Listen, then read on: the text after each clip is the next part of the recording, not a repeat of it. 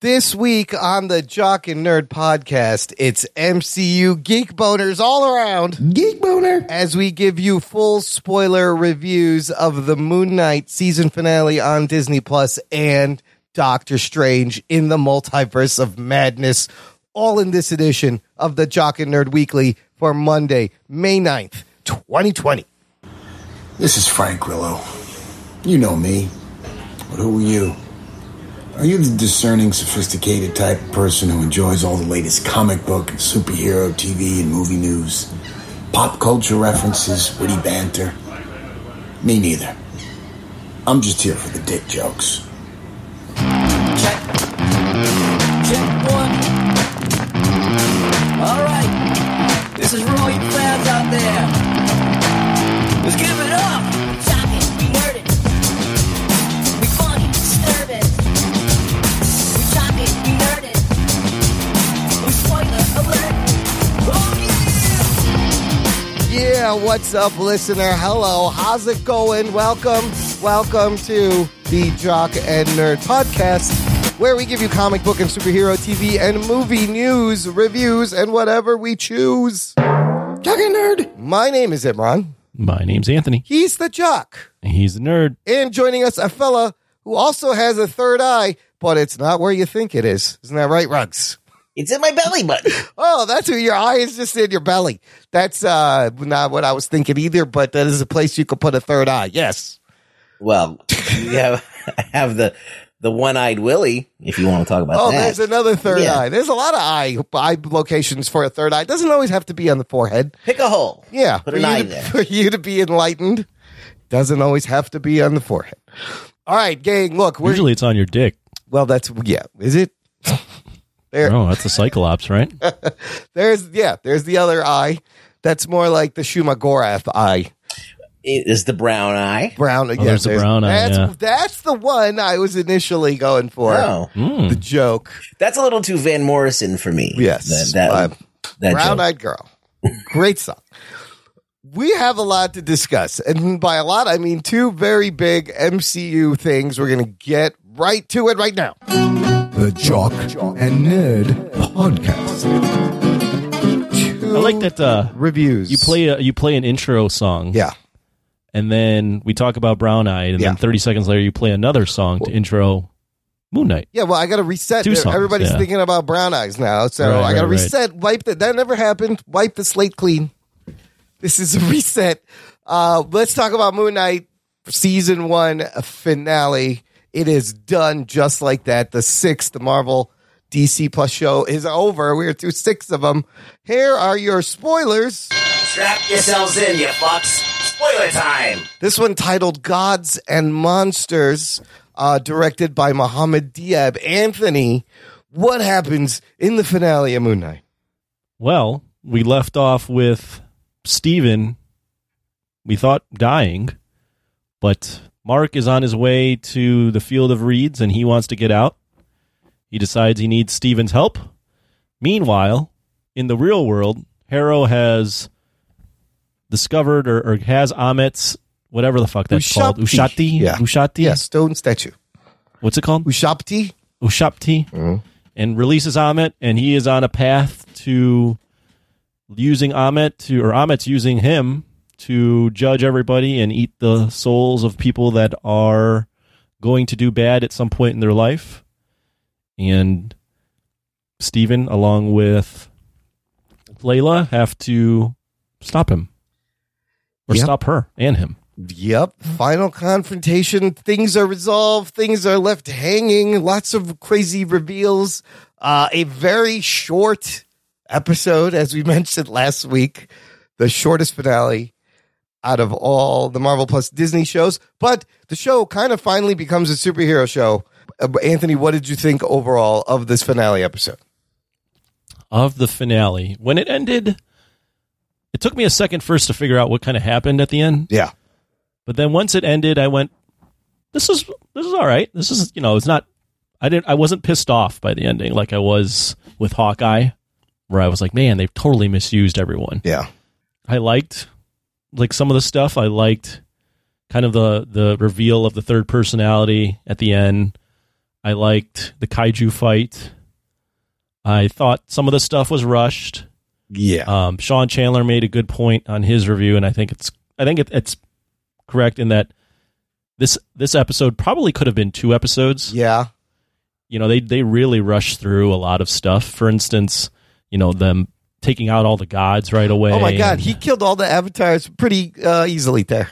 Yeah, Sean Chandler pointed out, I think it was correct, that the end of the episode, there could have been 2 episodes, and the midpoint of this episode would have been when Amit's eating the souls. Yeah.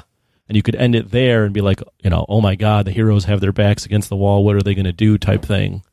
And then you start the next episode, the actual finale with them, fighting, figuring that out. But overall, I thought it was good. Lots of crazy, wacky stuff. Like I said, the kaiju fight. You got Mark and Steven back. You got Tolerate in there is now inhabiting Layla. So there's a lot of things going on. I think people will be a little bit questioning why they did the blackout scene and didn't show Jake destroying Amit or destroying Harrow. They kind of just, you're building up to this finale, and then it ends with the bad guy, and then they don't show you. See it. Yeah, we missed all the great action fight scenes in the whole series. They've done that 3 times now. Yeah, but I think overall it was okay. It wasn't terrible. There's definitely things. I think the big thing for me is I don't understand why they insist on 6 episodes for this stuff. Yeah. The only thing I can think of is just budget, and they just spend so much that they're like, we can only afford to do 6. But yeah, overall, I wasn't displeased by the episode. I thought it was good, and yeah, that was it. Ruggs, were you satisfied with this when it was over? I thought it was okay. I wasn't over the moon. Have at it. Anyway, boo, lame. Yeah, I thought there was going to be a Tyler Durden ending, right? Where they were going to reveal the third persona that was doing all the major damage all along, and kind of tying that up really nicely in a bow. But we didn't get that. I really feel like that scene shouldn't have been a post-credit scene. I feel like that scene should have been in the epilogue of the episode of the reveal. What else? Yeah, I did think it was rushed. But overall, I thought everything except I didn't like the only thing I didn't really like was the fact that Mark had to rescue Steven. Yeah. I was like, he doesn't exist. He's not real. Yeah. You don't need to do anything. You don't need to waste this time. He could just be back because you want him to be back. But then you wouldn't have had that amazingly touching scene where he goes, "You are the only real superpower I ever had."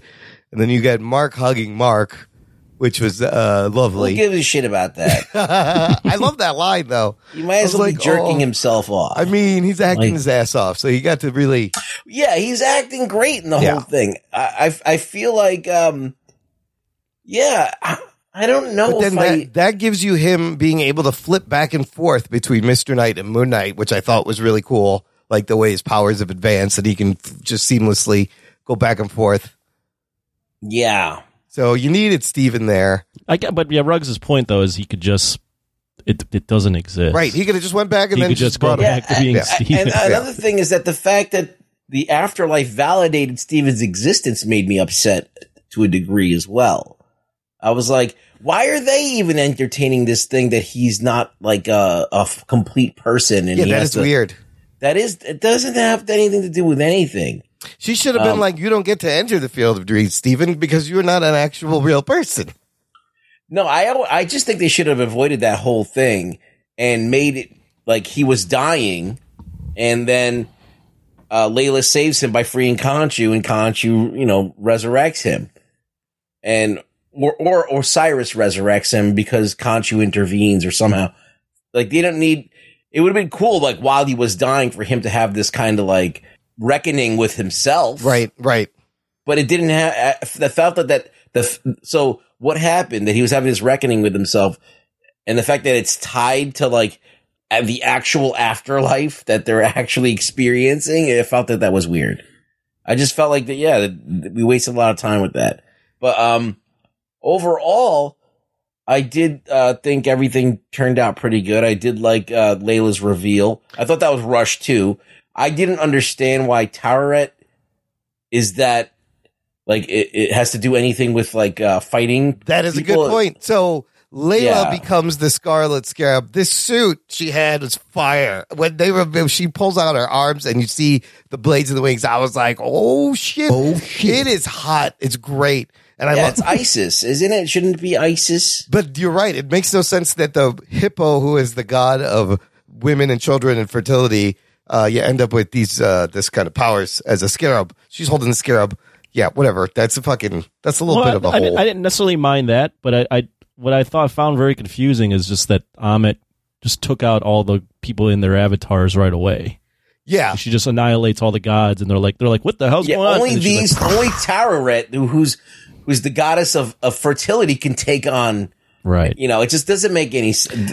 There's some lapses in the judgment there. They rushed it. If you make that 2 episodes and you show like the fight with Amit and the first couple avatars where Tararet and Khonshu aren't there, and then Amit wins, and you're like, oh my god, how are they going to beat Amit? Yep. Then that sets up the final episode where you can then do these 2 gods and then write something clever where they outsmart them. I like that. Yeah, that could have been better because they don't even show it. They cut away and then they cut back and they're all dead, right? Or you end it with him turning into Jake, but then you show what Jake is capable of. Finally, you show Jake going berserk. We talked about this last week. I just want to bring it up before I forget. But I think I saw it on Screen Crush, and I was like, oh, that makes sense. Remember when we were saying how does Steven not know that his mom beats him? Yeah.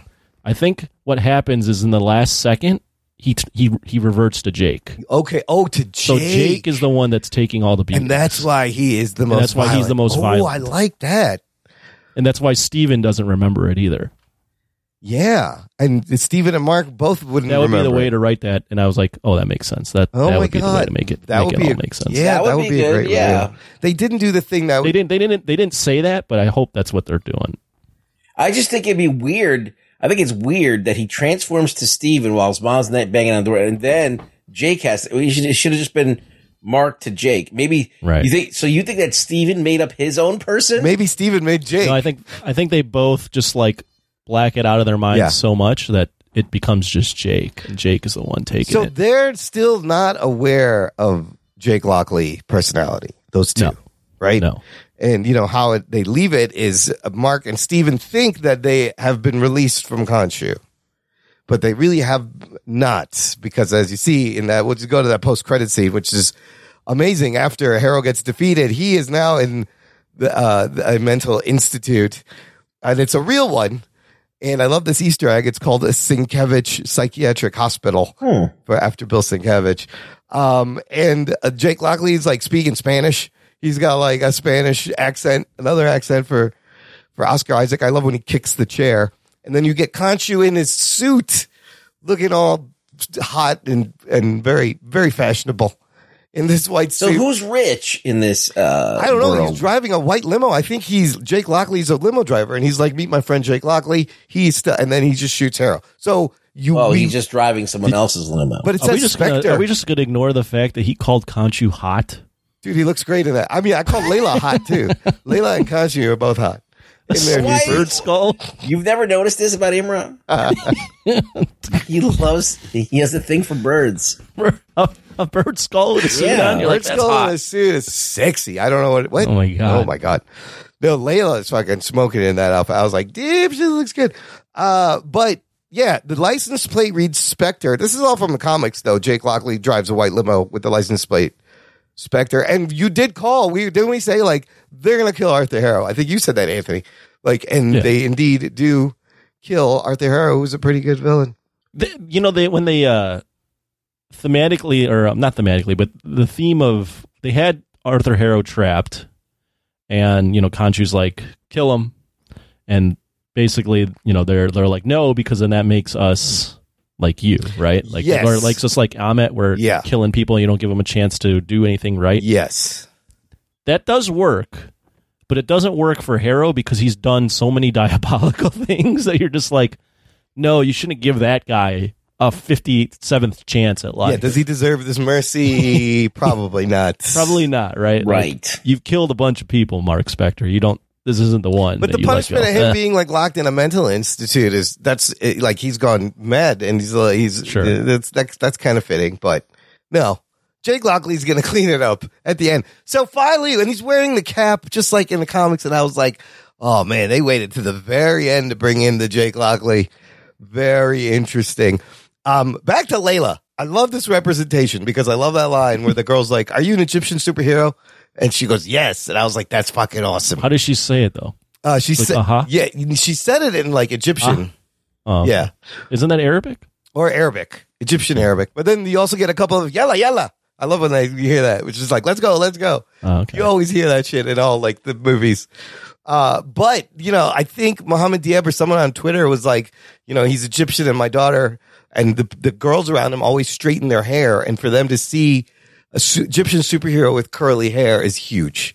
And I thought that was fantastic. So a great transformation from the Marlene in the comics that the character's loosely based on. I liked what they did here. I thought Amit also looked amazing. Like the CGI work was pretty good when they were fucking big kaiju fighting. It was fun, yeah. Right? It looked fucking good.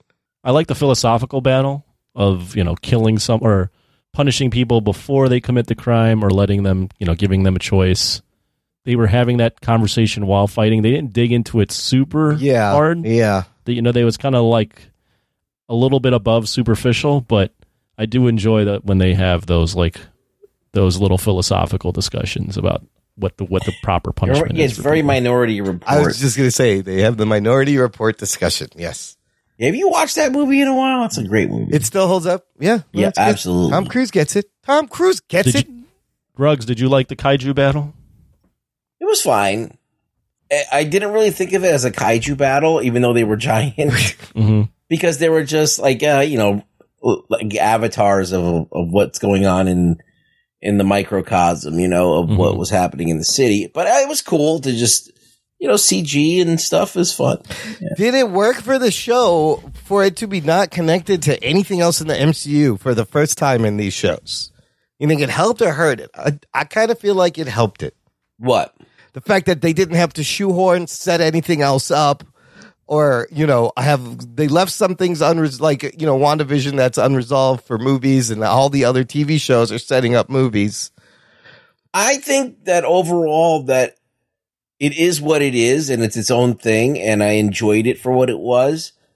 And would it be cool for it to have some implications and ties to Marvel Universe? That's always just like a cherry on top. I don't think it's a must-do thing.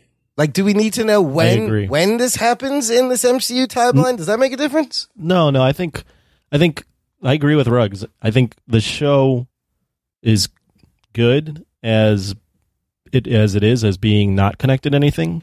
I think any of the problems I have with the show, that question you're bringing up would be by far the last. Okay.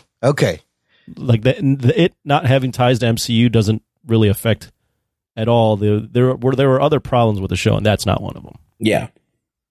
I mean, I have like lots of questions as the show ends. Like they kind of just, like what happened to Layla? He wakes up back. I love how he wakes up back in his bed, like episode 1. He's still tethered. There's 2 goldfish.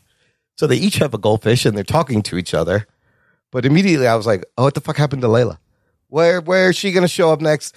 Where is Moon Knight going to show up next? Apparently this is all still in the air. One of the producers hinted that we will see him again, but I know Oscar Isaac has only signed on to this 1-season contract. It kind of ends with this show.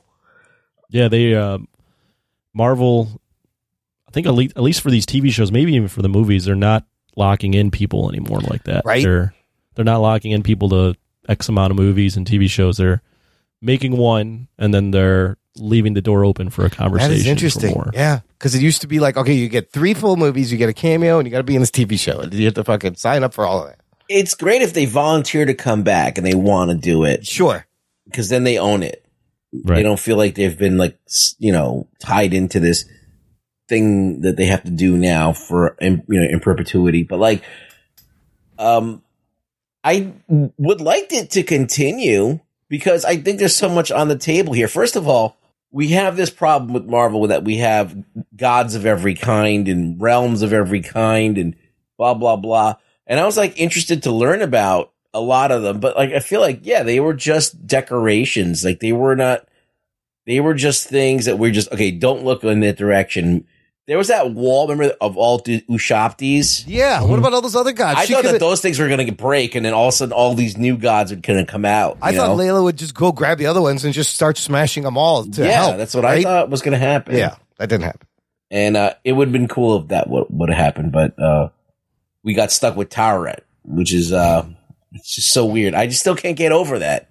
I have a cool costume. I'm like, shut the fuck up.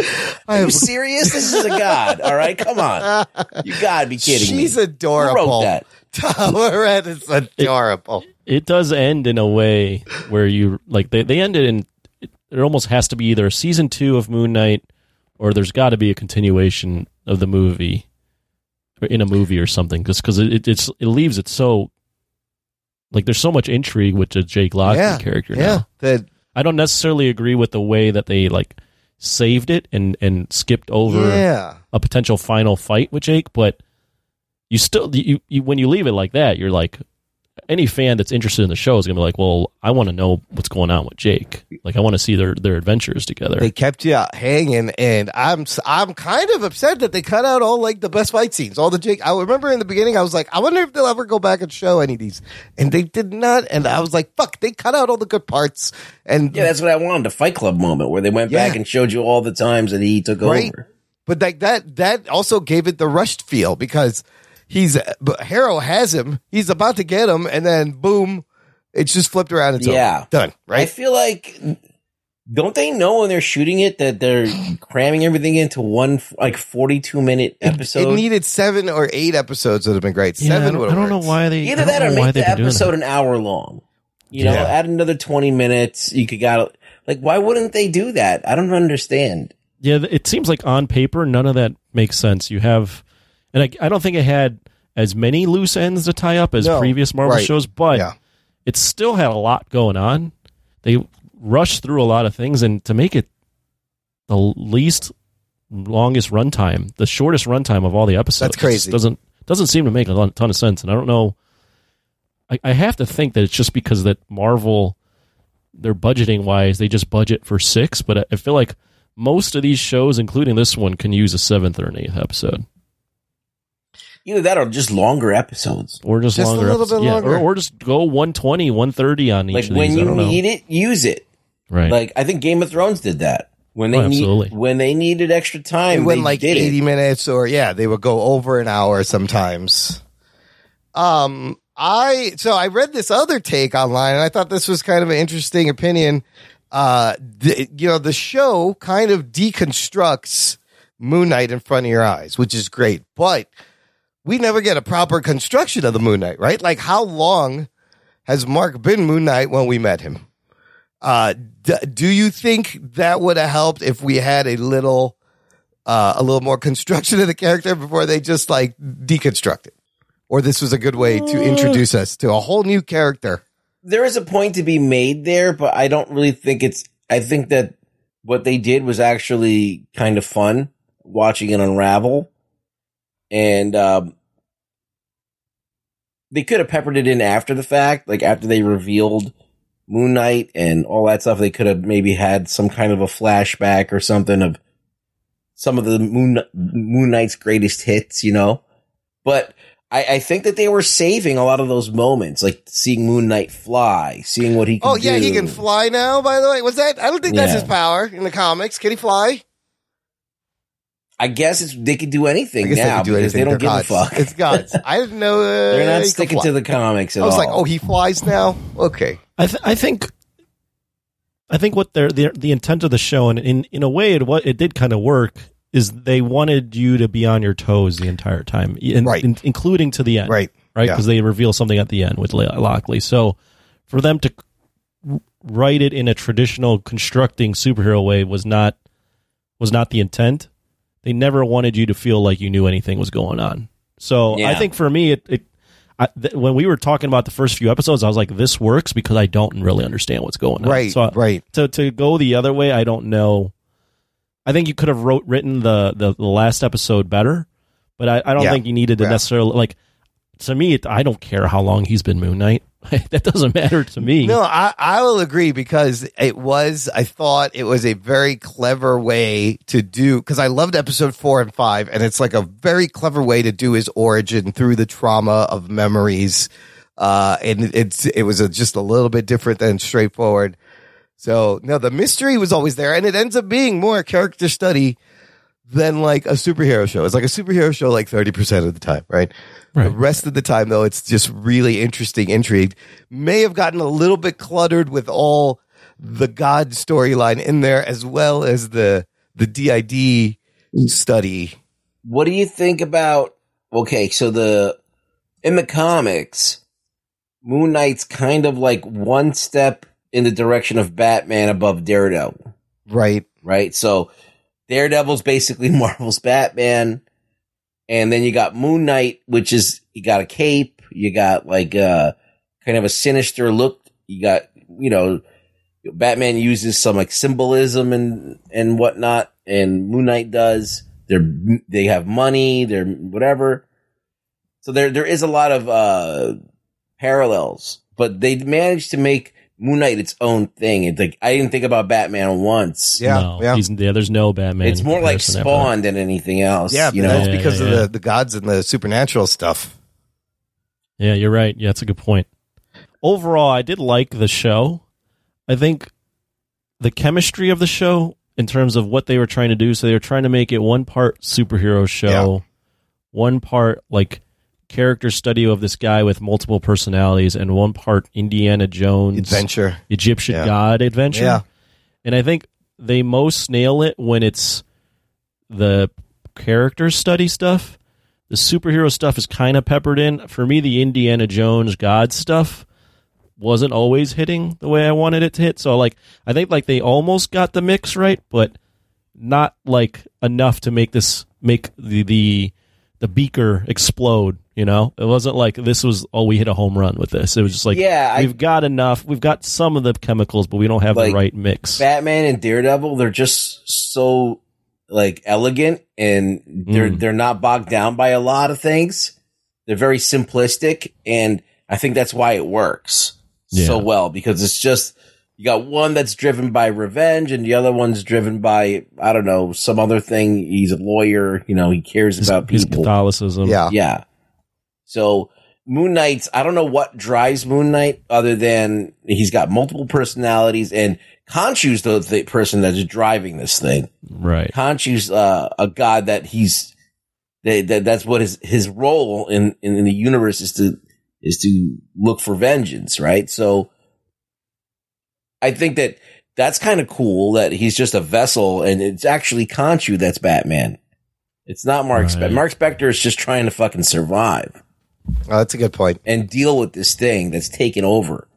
That could be interesting, but to explore that relationship, but they brought in all this other stuff. Like, and then you got DID on top of that, right? So there's really a lot of plates spinning on this. There's like a lot of things that they have to juggle. They have to make sure that they spend enough time with this and handle this correctly. This was not an easy show to do. No, not at all. And overall, I think it was a satisfying ending and a satisfying show. They didn't quite stick it, I think, but it was very close. And overall, the experience is great. Let's just rate it and rank it overall, and we'll get into some thoughts from our listeners, what they thought. Anthony, let's start with you.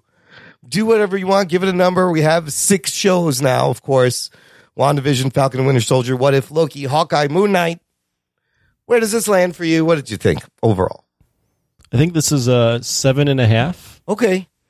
So it's 7's like it's good, score, and I think it's a little bit above good, but not great. I'm actually changing my ranking as we speak. Ooh. I had this high as number 2 behind WandaVision, but I think, as we've talked about, I think Loki is actually a little bit of a better show. with a better That ending had the and better a ending, more yeah. and a tighter story arc that you can follow than this. So I'm going to rank it third. Okay. Behind WandaVision, Loki, and then Moon Knight. Right. Okay. Ruggs, what about you? I have it tied for second in my ranking Ooh. with Loki. Ooh. Yeah, I think. Well, actually, I feel like it's a 3-way tie. They're all tied for first: WandaVision, Loki, and this. Because they're all different, and I mean, Loki and Moon Knight are more along the same lines because WandaVision is just so out there, but they're all doing different stuff, and like Loki is very much tied to what's going to happen in the future of the MCU. Moon Knight isn't, and Wanda is as well. So I think that the fact that it's kind of flying solo without that stuff to bolster Right, it up, without any connection. I think that it's pretty noteworthy. Yeah. I probably would give it a 7.5, but I might even be inclined to give it an 8 on whatever day. There you go. Because the acting is far beyond anything that we've seen. Absolutely. Like, you want to talk about WandaVision good acting? Yeah. Okay. Yeah. Fine. But this is on another level. This is a dude who's acting with himself. This is a dude who's playing two completely different characters. Yeah. Nailing it. Like and there's, as we talked about, some of the most kind of cathartic, awful things he's been through in his life that he has to try and manifest some kind of like good out of it. It's crazy. And then on top of it, he's being possessed by a fucking, an Egyptian god. So there's a lot of things that he's got to do, and he just kills it. He kills it in like every single way possible. Like, he's convincing as a dude who can kick ass. Yeah. And he's convincing as a dude who can't fucking get laid. As a dweeb, Like, and he's convincing, breaking down and crying as both of those characters. And you absolutely. Yeah. So, yeah, I think that he really did a great job as far as conveying the character and really doing something that could be in a movie, like in a serious drama. So that's to be commended. So I think that will, I'll give an extra 0.5 on the score. Yeah, no, I'll agree. High level of difficulty pulling this off in that you are introducing a new main solo superhero into this MCU on the TV show for the first time on the, in this journey. I gotta say, Oscar Isaac's performance is like, it stands out so much. If you look at these other shows, yes, there was some great acting, but this was something special exactly for what you just said, Ruggs. So that definitely elevates it. I love the mystery, and I love the fact that it could have been darker and edgier maybe, but it's definitely heading in that Midnight Suns kind of Netflix Marvel shows arena, so I was happy about that. I put it in the top 3. I still think WandaVision is just special to me, and especially with the movie we're going to talk about next. And then, yeah, maybe Loki maybe edges it out a little, or it's tied with Loki. It's really hard. Yeah, I could see either way. But, man, Oscar Isaac just fucking killing it. It was so impressive. Such commitment. And I do feel like he would want to come back.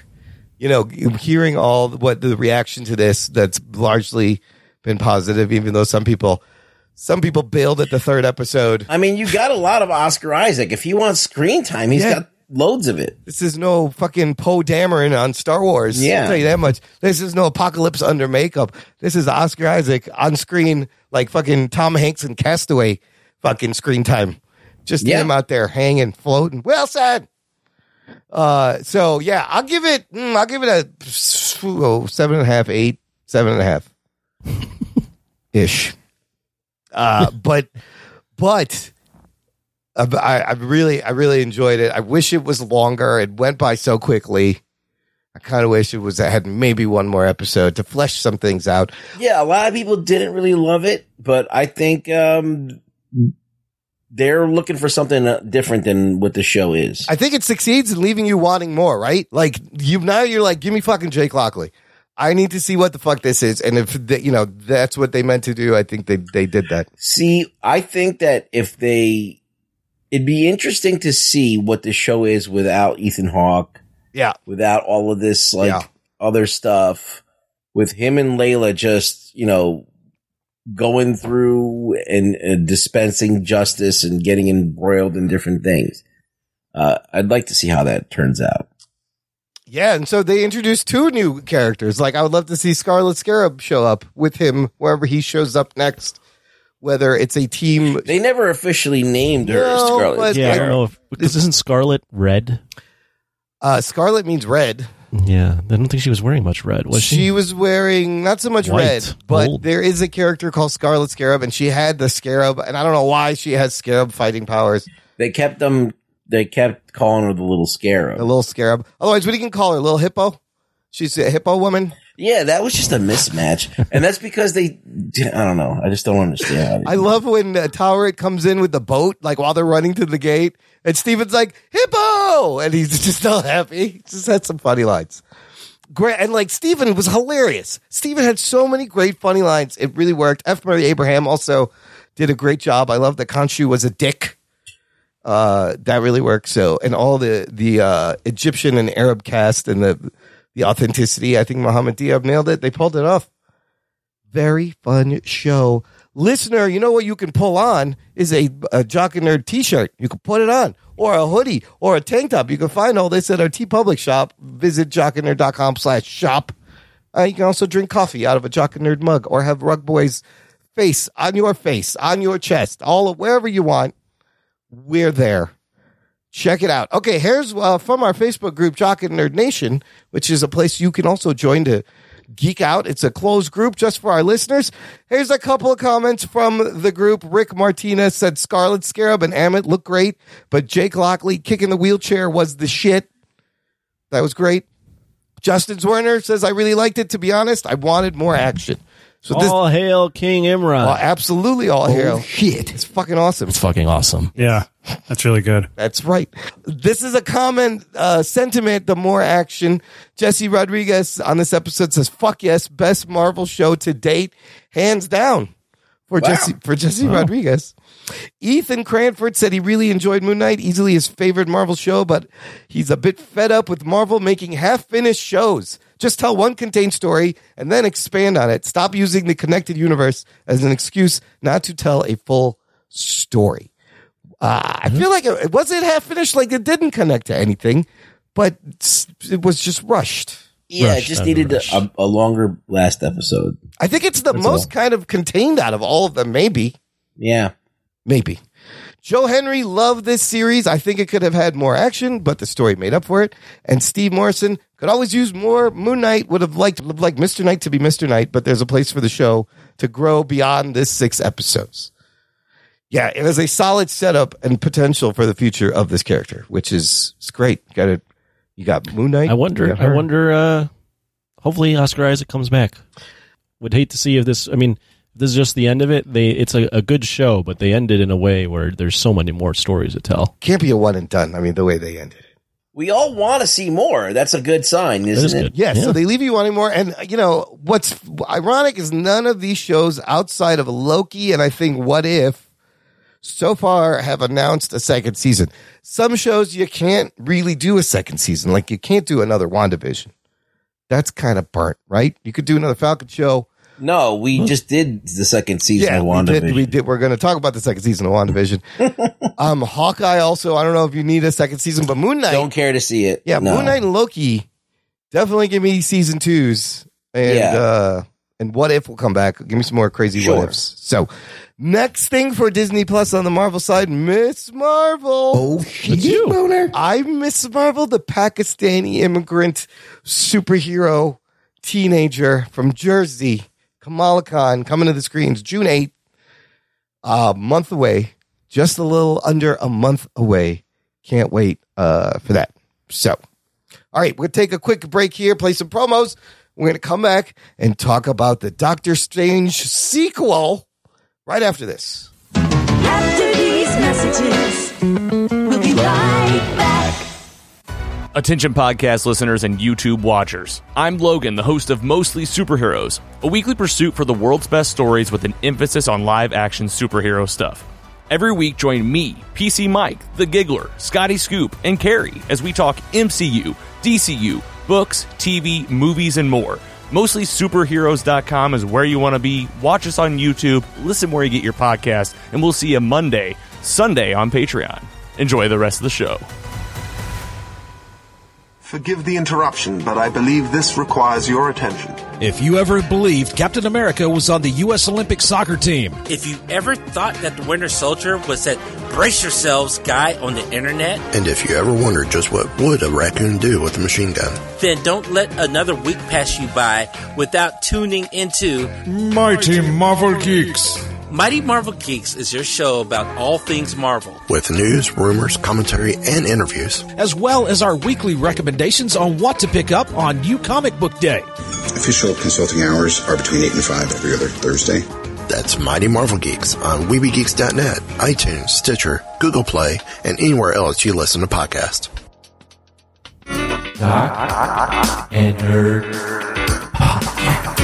Listener, if you have been listening to us for a while, if you enjoy the show, if it makes you chuckle or groan or cry or cringe, I think it's a good time for you to join our fan club. Visit jockandnerd.com/Patreon. Jock and Nerd. You can support the show on a monthly or annual basis, and you get benefits. You get special things. For example, you get a bonus exclusive RSS feed where the shows come out early, and there's bonus content. There's post shows. We put up our instant reactions to Doctor Strange sequel this week, and Anthony has put up a huge 80s reaction audio of what, Anthony? This is like a bonus extra giant sized one.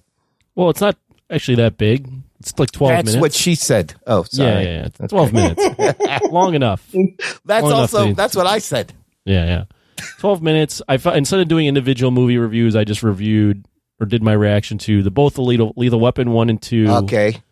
Above the Law.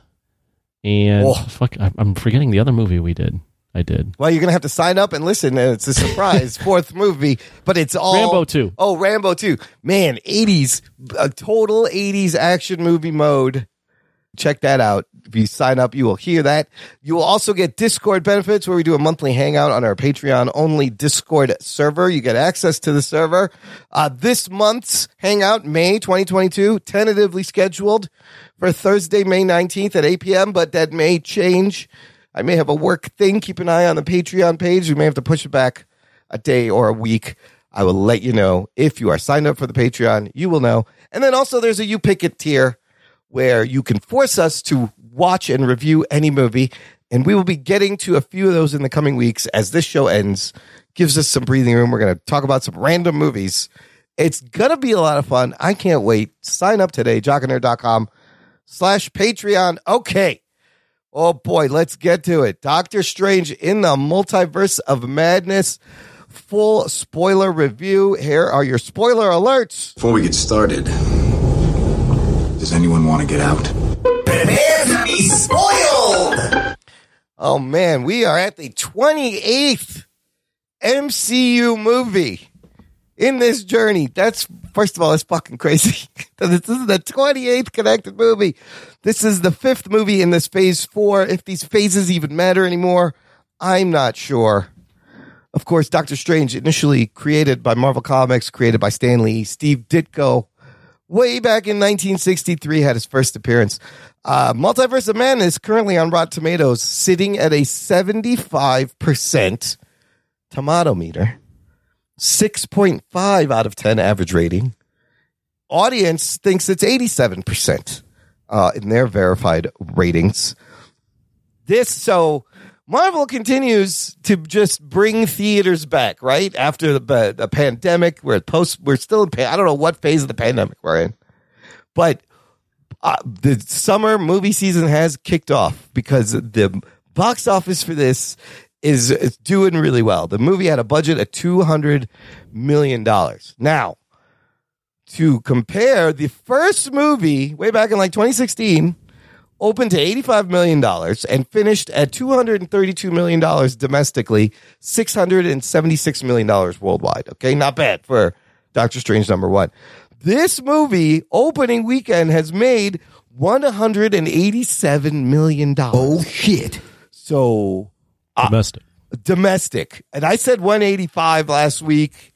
You guys were a little high. I got the closest. I don't know what that means. You win, Do I win something? Good for you, Emron. You finally win something in your life. Finally win something. So look at this. It's sitting at 187 million domestic opening weekend. Currently worldwide, it's already at $411 million worldwide. Wow. This is the 11th biggest domestic opening of all time. With the exception of Black Panther, Doctor Strange, Multiverse of Madness had the biggest debut for any MCU title without the word Avengers or Spider-Man in the title. A couple of more stats from Eric Davis on Twitter, who is a writer. It's the biggest opening of 2022. It is the best opening for a Sam Raimi movie. It is the 7th biggest opening for a Marvel movie. It is the highest ever for a second MCU solo movie. And it has the biggest box office lift between a first and second movie in the MCU. With that 411-ish million dollar globally, it's the 10th biggest opening of all time worldwide, 5th biggest for an MCU film. Could have been bigger. This movie did not get released in China or Egypt and Saudi Arabia, all places where it's been banned. Which is ironic because Marvel just gave you an Egyptian superhero and then they go and ban the next movie coming out. What are you going to do? What are you going to do? It's because of the two moms, I guess. It's because of the one character being LGBTQ character. But they don't even allude to it. No, they don't. She has two moms. That's all they say. She's got that. She's wearing the pin. Oh, yeah. She has a rainbow pin on. The China thing is even more wacky. Apparently, in one of the teaser trailers, there is a shot of a Chinese newspaper that is very anti the Communist Party in China. And they saw that and they're like, nope, we're not putting this out here because of that. I was like, man, somebody was really paying attention to those trailers. The movie, of course, is directed by the great Sam Raimi, stepping in after Scott Derrickson leaves the project a few years ago. Written by Michael Waldron, who recently has wrote on Loki, and music by Danny Elfman. And you get that Danny Elfman feel. Of course, starring Benedict Cumberbatch as your Doctor Strange, Elizabeth Olsen returning as Wanda. You got Benedict Wong as Wong.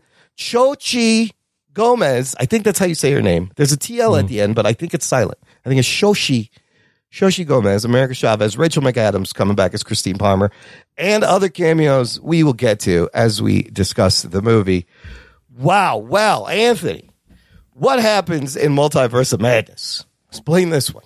Did you hit the spoiler? You did, right? I did. Spoiler alert. Step away. Making sure. Yes. Making sure.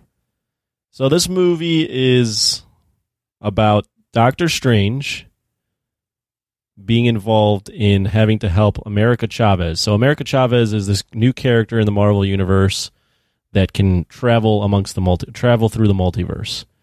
And Wanda, coming off of WandaVision, has been corrupted by the Darkhold and wants to get to her kids. And the only way she's figured out how to get to her kids is she needs to steal the power of America Chavez. And in doing so, that would kill her. And Doctor Strange is like, nope, can't do that. You can't kill her. So the movie is basically Doctor Strange protecting America Chavez from now corrupted Scarlet Witch Wanda Maximoff. Yeah, it becomes like a chase movie, really. Yep. You know, and yeah, to spare America Chavez, millions of people die. No problem. I suppose, for this one girl. Well, okay, before we get into our opening thoughts, Anthony, tell me, how many times have you seen this? Tell me about your theater experience a little bit. I would like to know about that. Seen it twice. Oh, son of a bitch. Seen it twice. I saw it opening night on Thursday, like a 9 o'clock showing. It was in a packed theater, definitely buzzing. You know, you park in the garage and you have to park on the 5th floor because every spot is taken and there's so many showings with packed. You know, as I was going to the bathroom, another showing was coming out, and I could hear them talking about, oh, you know, I like the CGI or didn't like the CGI, and I was like, oh shit, I kind of get out of this fucking bathroom. No, can't hear you. The theater itself was very warm for some reason. Oh. I was sweating a lot. Not as buzzy as obviously Spider-Man No Way Home. There weren't as many moments where people were, you know, standing up and cheering or anything. There actually wasn't any. But there was people, definitely some vocal moments during cameos and some loud laughs during some things and laughs during things that I don't know if Raimi intended there to be laughs at. But I caught that too. We'll talk about or maybe he did. Maybe he did intend it. So overall, it was a fun theater experience, but nowhere near a No Way Home. Mine was similar. It was a packed theater. The parking lot is full. I knew right away. I went on the Thursday. I'm like, oh, there's going to be a lot of people here. I got to park way the fuck back there. But receptive crowd, couple of cheering moments, nowhere near like Spider-Man No Way Home, like you said. And the same with the laughter in the third act. So we could discuss whether that was intentional or not. But it was a great audience, had a good time. Ruggs, how was your theater experience? You saw it how many times? I only saw it once. Okay. When I got to the theater, it was crowded. It was like during the day. And there was 2 little girls sitting in my seat. Oh, no. Oh, no. And I'm like, hey. Same. Like, how do I do this? Like, they're going to think I'm crazy, or are they going to, like, I don't know what they're going to do. So I'm like, hey, you're in my seat. And they're like, no, we're not. And then they showed me their phone. I'm like, how come you have a phone? You're like 8. Anyway, but that's all you needed to do, Ruggs. Get the fuck out of here. That's all you needed to say. I was like, I didn't want to grab their phone and look at it because I knew something was up. And I'm like, you're in the wrong theater. Clearly, there's another theater you should be in. So I went to I had to go tell on them. Oh man! Oh my and God! Then I had to be that guy who just had like the theater guy like grab their phone and look at it. No, you're in the wrong theater. You're this grown person actually can read what seats he's supposed to have. This cranky old puppet's throwing us out of our seats, yeah. Mom. Oh man, where was the parent? Yeah, no parents. There was no parents. Oh really? It was just them, and they just went to the wrong theater. They were in, there's a multiplex. I think it was playing at the same time. Oh. And they were in the wrong seat in the wrong theater. Right. I'm like, you gotta be in theater 7. I'm in theater 9, you idiot. Come on, like, check it. And, but whatever. I'm sorry. So that was weird. Yeah, I almost missed the beginning of the movie because I had to get that all straighted out. I love that you had to call like the guy that's like, this is because his high I school didn't want to be like threatening them as I feel weird. I'm like, at least it's the theater. Yeah, I could have been like the dick and be like, no, blah blah blah, and start yelling at them. We could have had a viral video on our hands, Rod. Yeah, I want to avoid any kind of confrontation that was going to get taken out of context. So I'm like, let me just do this by the book, kids. Look at this puppet yelling at these kids. Fuck's sake, man, you're amateur. And they can take me. So it's not like, And the movie's too scary for them anyways. Get the fuck out of the seats. Yeah, so but there was reactions to things, but nowhere near as big as No Way Home. Well, let's start with you this time. I don't know where to start. Tell me overall how you felt at the end, what you liked. Maybe let's start there. Well, I'll say this. I thought it was a very entertaining film. I think that Sam Raimi, for the most part, did the most that he could with it, but he did go off the rails a few times. And like, I feel like that when you have to do certain things all the time because you're Sam Raimi, it's annoying. Okay. There was two particular things that I thought were really silly. Okay. The music note fight was, my eyes were rolling like dice. They were like just rolling. And that was different. I mean, a creative I was like, idea. you gotta be fucking kidding me. We're doing fucking musical notes now. It was kind of came I'm like, out of why nowhere. don't they just fucking start dancing to jazz like they do in the other movies that you do? I'm like, cut this shit, Raimi. Cut this shit. You've done it already. And then he does the Evil Dead slappy thing when things like are in, you're slapping them like Bruce Campbell does in Evil Dead. Like they were doing that when Scarlet Witch was getting attacked by the zombies or whatever. She's like slapping their hands. Oh, right. Scarlet Witch doesn't do that. She's not doing that. So I felt like that he kind of overreached in those, but barring those two things and the zombie thing that he had to go and get a zombie too, I feel like it was very entertaining and actually more fun than a lot of the MCU movies that we've just come out. So like more fun than the Eternals. Yeah, it's more fun, right? Yeah. Yeah, a lot more fun and a lot more like engaging than that movie. So I was on for the ride, but as soon as I thought about it for 2 seconds, I was like, whoa. Like anytime I had to make myself stop thinking because I was like, do you want to enjoy this movie or not? Yeah. All right. Stop thinking immediately. Yeah. stop thinking about how fucking none of this makes any sense and they could solve this in 2 seconds. Yeah. Like, there's no need for Scarlet Witch to do anything that she's doing. It doesn't make sense that out of the vastness, out of a million universes, that she wants to choose the one where she's already the parents to something. She doesn't give a shit about Vision, obviously, anymore, that he could exist. Where was he? Like, Where's that white Vision? There's got to be a universe where the Vision is the dad and the kids, and then Scarlet Witch died or went crazy or was in an institution or something, or locked up. Then she could swoop in.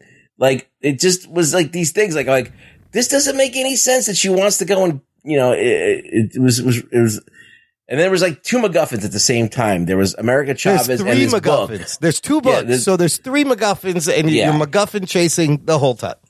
So there was a lot of that. And the fact that like all these people are dying to save America Chavez, and like we don't even know why, because we don't really get to know her as a character that much, really, other than that we know her parents and she's looking for her parents, basically. That's why she's universe jumping, which is okay. That's a good motive.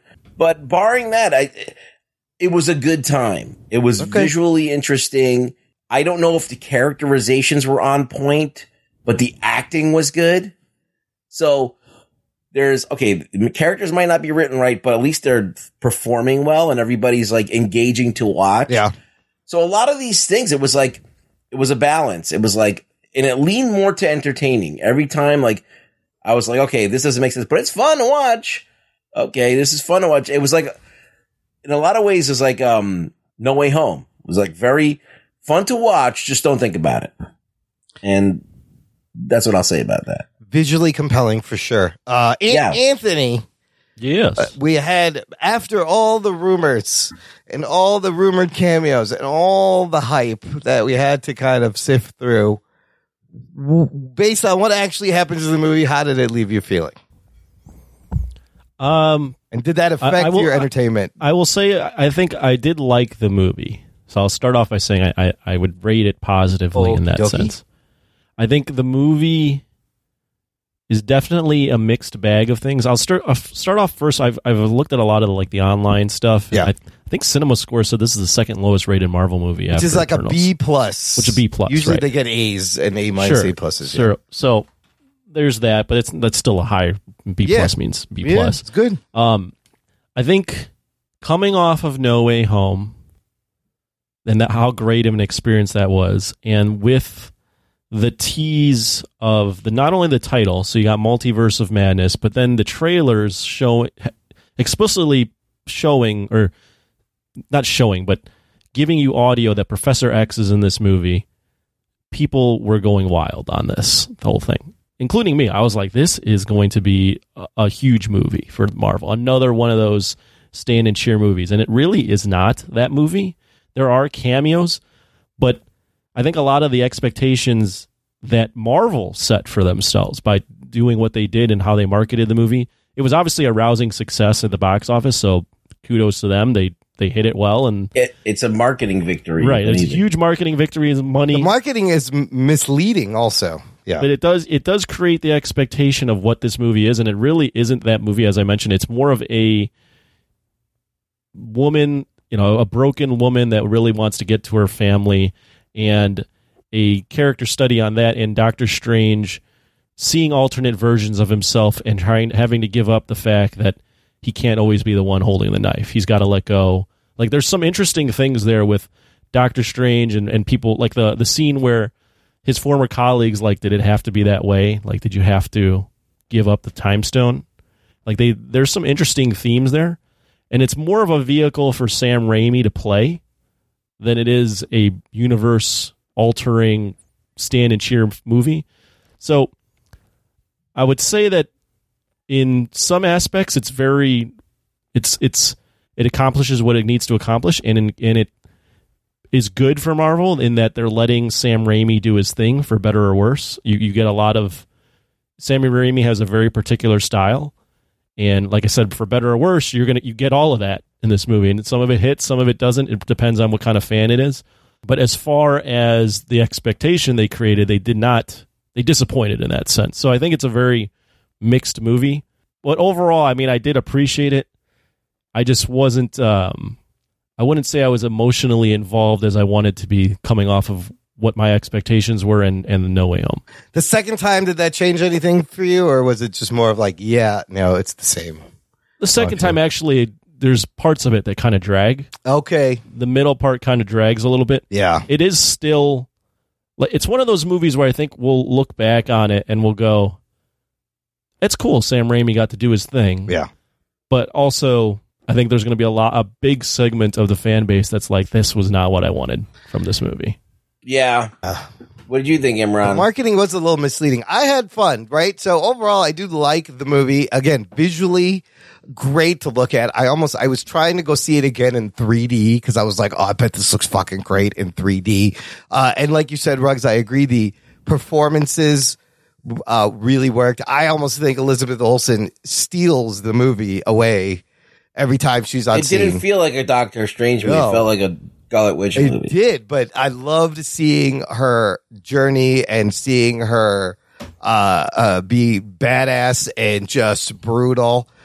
So overall, yes, fun. What a little bit disappointed in what I was expecting based on maybe it was a little overhyped.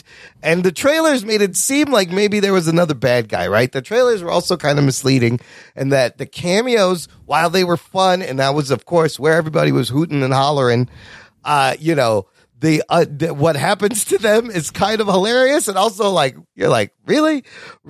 Also, so I also felt like the ending was a little bit rushed. They did cut about a half an hour from this movie. You could have used maybe 15, 20 minutes back. I thought it started out real strong, drops you right in.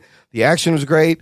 Even though the third act was rushed, I enjoyed the visual and the battles, and then the cameo scene was just crazy.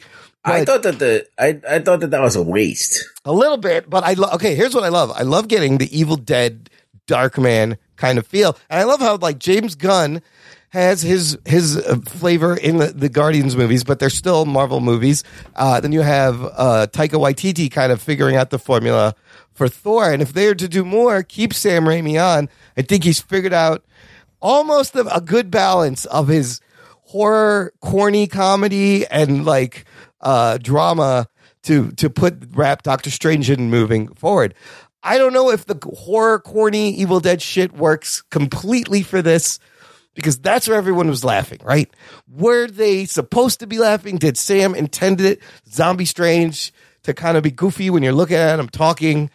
I don't know. My entire theater, not entire, but a lot of my people were laughing when he talked. Yeah, but the Evil Dead and Army of Darkness movies have the same effect, right? It's scary, but it's jump scares, but it's also funny and ridiculous. It's silly. It's silly. It's campy almost. I'll say this. I think I'll give credit where it's due. I think I like that Marvel let Raimi do that.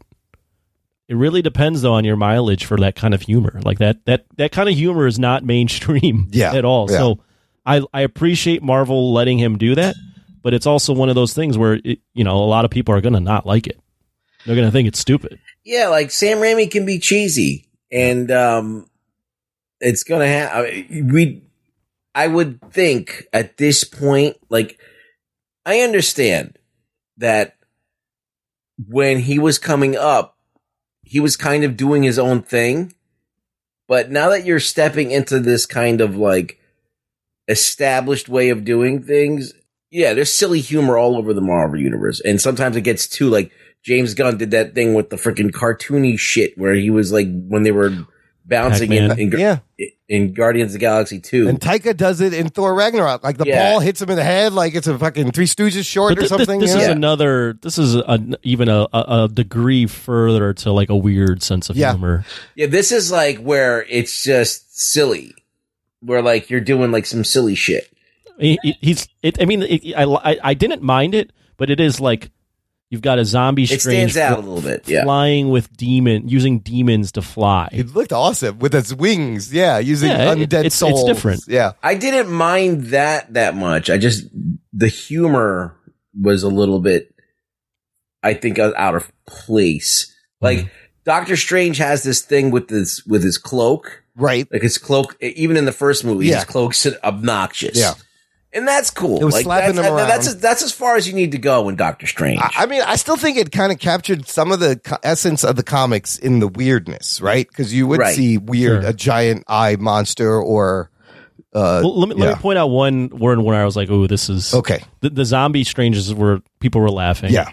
But the one after having watched it twice, the scene where America Chavez steps up and she's going to fight Wanda, she jumps off and punches her, right? And she looks down at her hand, she goes, "Uh-huh," and then Wanda looks at her, goes, and like makes the weirdest looking face. Oh my God! Before she really? gets punched again. Oh my God! And just like, oh, what the fuck? Who wrote it that What way? is happening here?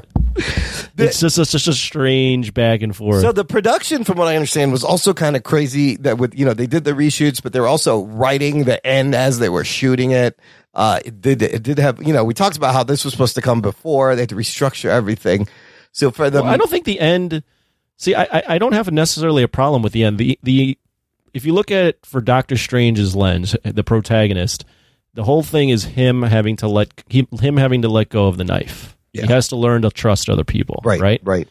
And I actually think his arc is all right. Like they use the other versions of him to look at it and go, this is what happens if I don't change. I can end up like these guys where I end up unilaterally making decisions that I think are the best for the entire universe, and I fuck things up. Yeah. So I need to acknowledge that, hey, this is a version of me that could happen. This is a flaw in me, but I need to acknowledge that and pivot away from that flaw in this moment by letting America Chavez figure out how take to over. Figure it out. Use her powers.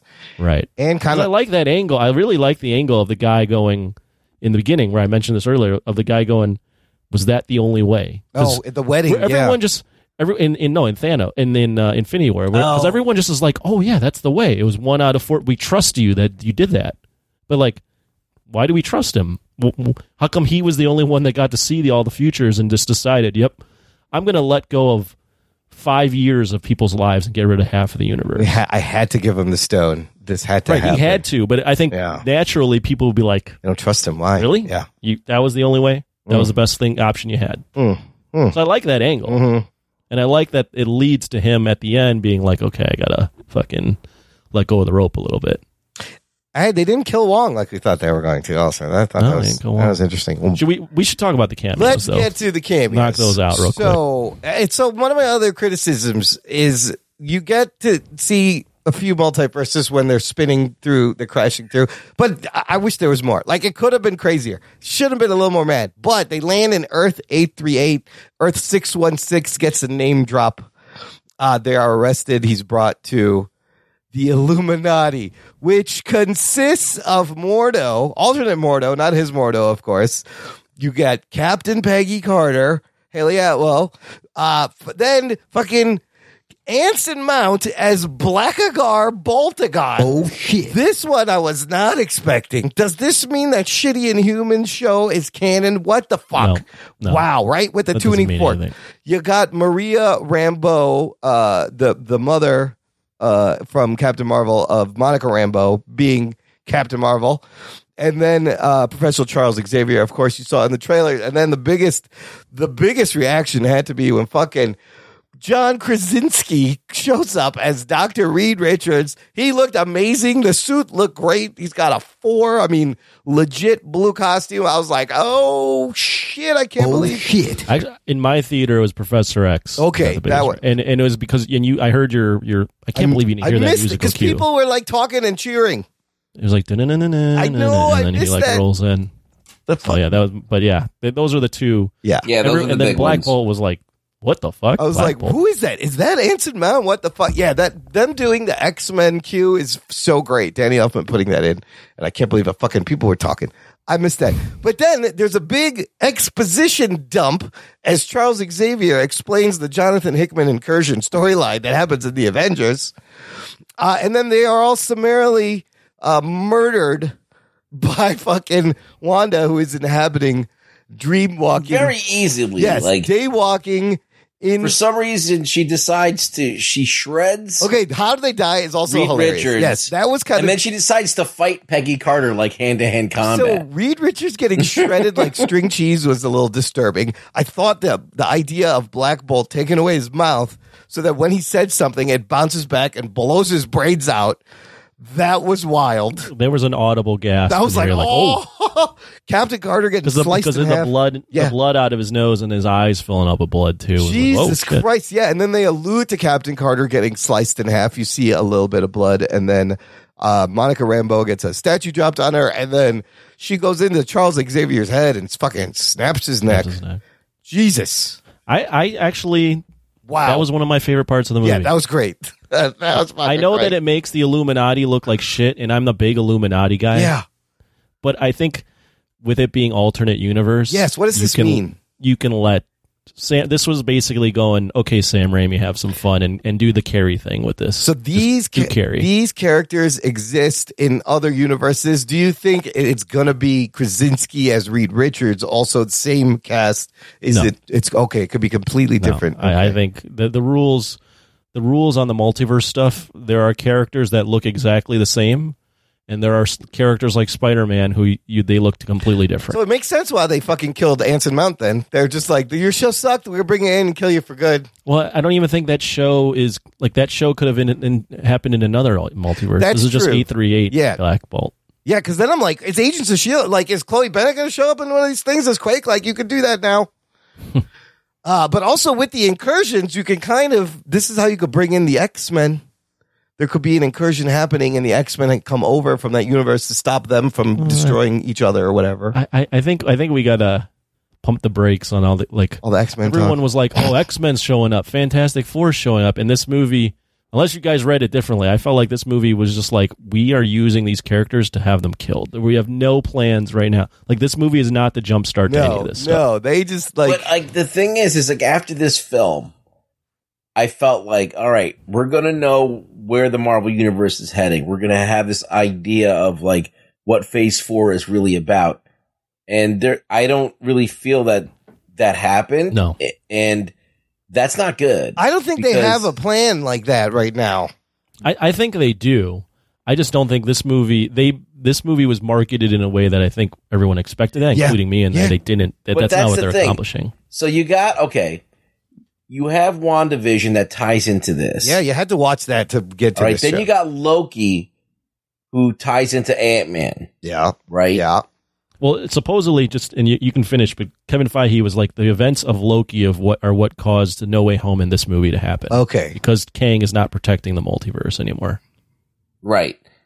So things are happening, but I don't really see them building to anything other than these tangential crossover thingies where we're kind of dipping our toe into multiverse.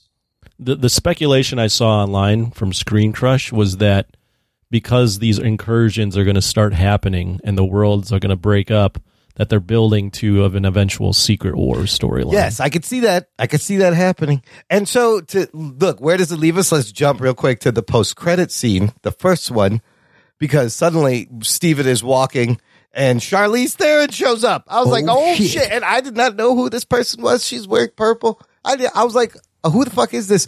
She tells him. Marvel did a very good job of. I didn't think anyone had any idea that Charlize Theron was in the Marvel. I remember there was some rumor like a long time ago that she was in talks for a role, but then it kind of like came and went, right? So yeah, that was a surprise, but she tells him what you did caused an incursion. I need your help to fix it. She slices open reality and you see like the dark dimension, like where Dormammu is. And Steven's like, okay, I'm in. And he pops his third eye open. That's a whole other thing. He gets a third eye, and they get into the thing. Now, I found out who this is. You know who this is? Who wants to explain who this is? It's Clea. It's Clea, of course, the psychic TV reader, Miss Clea. Call me now. Call me now. I'm Dr. Strange's person. Call me. I know magic. No, it's not that Clea. I remember that. Miss Clea. Wait, before you even get into Clea, I just want to say one thing, and then you can get into Clea. That post-credit scene, first off, no one knew. They were like, what the fuck? Yeah. My friends were like, we finally getting it. The Fast and Furious crossover with the MCU. Family. Yeah. But the only thing about that ending would be fine, but the way the movie ends with first Steven walking down the street and then the third eye. Yes. He's like, Yeah, we got to talk about that too. And that's like very dark, very Sam Raimi-esque, where it ends on like a weird like horror thing. Yeah. But then like to have the post-credit scene where you sit there for 2 minutes and then the post-credit scene opens up with, he's walking down the street He's again. just like, and then something else happened, like, and what? then another crazy thing, and then he has the eye pop out. Yeah. He's like, I'm ready. What? It's like, you just like bypassed the fact that like he was in horror because the Darkhold has a hold of him and he's got a third eye, and now you're like rushing through and you're like, yep, let's show him down the street walking again, and he's already over that and he's going to deal with it. They changed the third eye because essentially that is just the eye of Agamotto, right? It kind of means that you are an advanced sorcerer, but they changed the eye of Agamotto to the thing,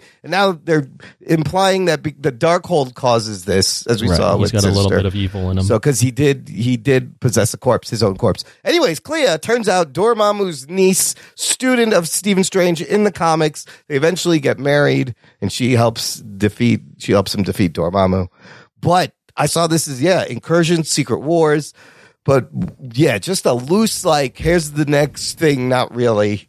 And maybe their way of going, Rachel McAdams, you have no chemistry with Benedict Cumberbatch. She got kind of sidelined, too. Mordo, kind of like, where's the original Mordo, 616 Mordo? I was kind of curious, like, what he was doing. But the other Christine Palmer does help and provides she knew how to use the fucking chamber with the fire that he didn't know how to use in the first movie. Remember when he was fighting Cassilis? Yeah, she blasts a demon and goes, go to hell. Yeah, that's straight Sam Raimi. Yeah, it's not the greatest writing now that when you isolate just that one line. But think about it. I think, but wait, don't. Let's stay right there real quick. I think when you brought up earlier, I think a lot of that was intentional. I think Raimi was trying to be cheesy on a lot of this I think he was too. I think he was too at the end with the Zombie Strange, like just having fun with Some it. of the lines too, Yeah. I think were like intentionally cheesy. I mean, his sensibilities. You just need Bruce Campbell going, this is my boomstick. Come and get some, baby. Come and get some shit. The post credit scene, it ends and he's done punching himself, and he looks at the camera and goes, "It's over." That's great. I loved him as the pizza papa, whatever, and that's a whole Evil Dead reference where that scene in Evil Dead where he's fighting his possessed hand is amazing. It's so good. It's so fucking funny and cheesy and scary. Yeah, but why do we have to keep doing the Keep doing same the same thing shit over and over again? Yeah. And you want to know something, Imran? Yeah. I know you liked it. Yeah. My theater had absolutely no reaction to Bruce Campbell To the Bruce whatsoever. Campbell, some people did in my theater, but not a lot. Some people are like, who's that? There were some murmurs, but no one, for the most part, no one. And this is a hardcore MCU audience, obviously, on a Thursday night. No one was like reacting in any sort of way where they understood who even Bruce Campbell was. You got to be a Raimi fan. It's a very specific niche of the movie audience. Army of Darkness. You're a Raimi fan. You know that Bruce Campbell Evil is Dead. in every Sam Raimi movie. Absolutely. I liked his cameos better in the Spider-Man movies, but this was fine, for what it was. So let's talk about America Chavez. Okay, did we get to know her? What did you feel Did you like? feel like that this was the America Chavez from the comics? I've heard. I don't know anything about. I don't know. I don't know anything from her from the comics, but I've heard it's a little bit different. Do you like that it's one of those things where she had the power the whole time and could have used it at any moment and just needed bad things to happen to everyone else before she could figure out how to use She only knew how to use it when she gets scared, so she just had to learn to focus while everyone dies around her. Yeah, now, it was very cheesily written. Now she, I thought she was poorly done. I didn't necessarily engage with her character at all. Yeah, I thought she was kind of I thought she was kind of flat. What do you think of the actress? I thought she was kind of flat. She's 14 years old, by the way. Like she is 14. Yeah, she's 14. Yeah, she's very young. She's 14 very or young. 15. Yeah, she's an actual teenager. Okay. I enjoyed the conversation about the Spider-Man alternate. She's like, "Whoa, webs? Does it come out of his butt?" He's like, "I don't know. Maybe. I don't know." Like, this is a weird thing to say. Yeah, but I'm going to say it anyway. You can edit this out if you think it's bad. But I put a link into the thing of the movie Coco. Okay. And she reminds me of the main character of Coco. Okay, I've never seen Coco. Oh, that's fine. There's nothing wrong with that. I was like, She looks like a character. She looks like a cartoon Disney character. movie. Well, she definitely does. She's a character in a Disney movie. I mean, her jacket is like right from the comics. I guess in the comics, her sister is the one that gets sent through the multiverse, not her parents, and she has to go find her. But as part of if you're building the Young Avengers, I could see how her power would be useful by the end. It's tough. It was a tough character to really get engaged with because other than the scene at the end or scene in the middle where you get a little bit of backstory, her character, as you guys stated, is really just a MacGuffin. It's a MacGuffin and an exposition person. Yes. Yeah. So like she doesn't have things to do because she's simply just being chased the entire time. So you don't have a character that you can fully understand like what motivates her and all that. So yeah, it's not the hardest. It's a harder role to really sink your teeth into, I think. Yeah, it was just like she was more of a vehicle to show you the multiverse. Yeah, right. And more than a character or a person. Right. And was it worth it to see the multiverse? Was it worth it to see that there's all these options out there that we can see? There's a blob universe where you just paint blobs. Yeah. Where you're animated. I wanted more of that. Yeah, you would have with the title. I really think they should have just made the title like Doctor Strange in Chaos Magic or something like that. Really imply that it was a Wanda Doctor Strange story because going Multiverse of Madness, you really imply that this is going to be crazier than it. I mean, it is crazy in some sense, but it's not crazy in a multiverse. Could have been madder. And I mean, Now, 838. Can I ask a question? Yeah. Why can't Scarlet Witch just have sex with a dude and then just have kids? Okay, but that's a good question. Here's my other question is... She wants to be a mom that bad. If their kids were made out of magic, why do they exist in other universes? My other question... Wait. Yeah. Wait. Yeah. I can answer that. Okay, answer that one. She in other universes, she actually had She had kids. Okay.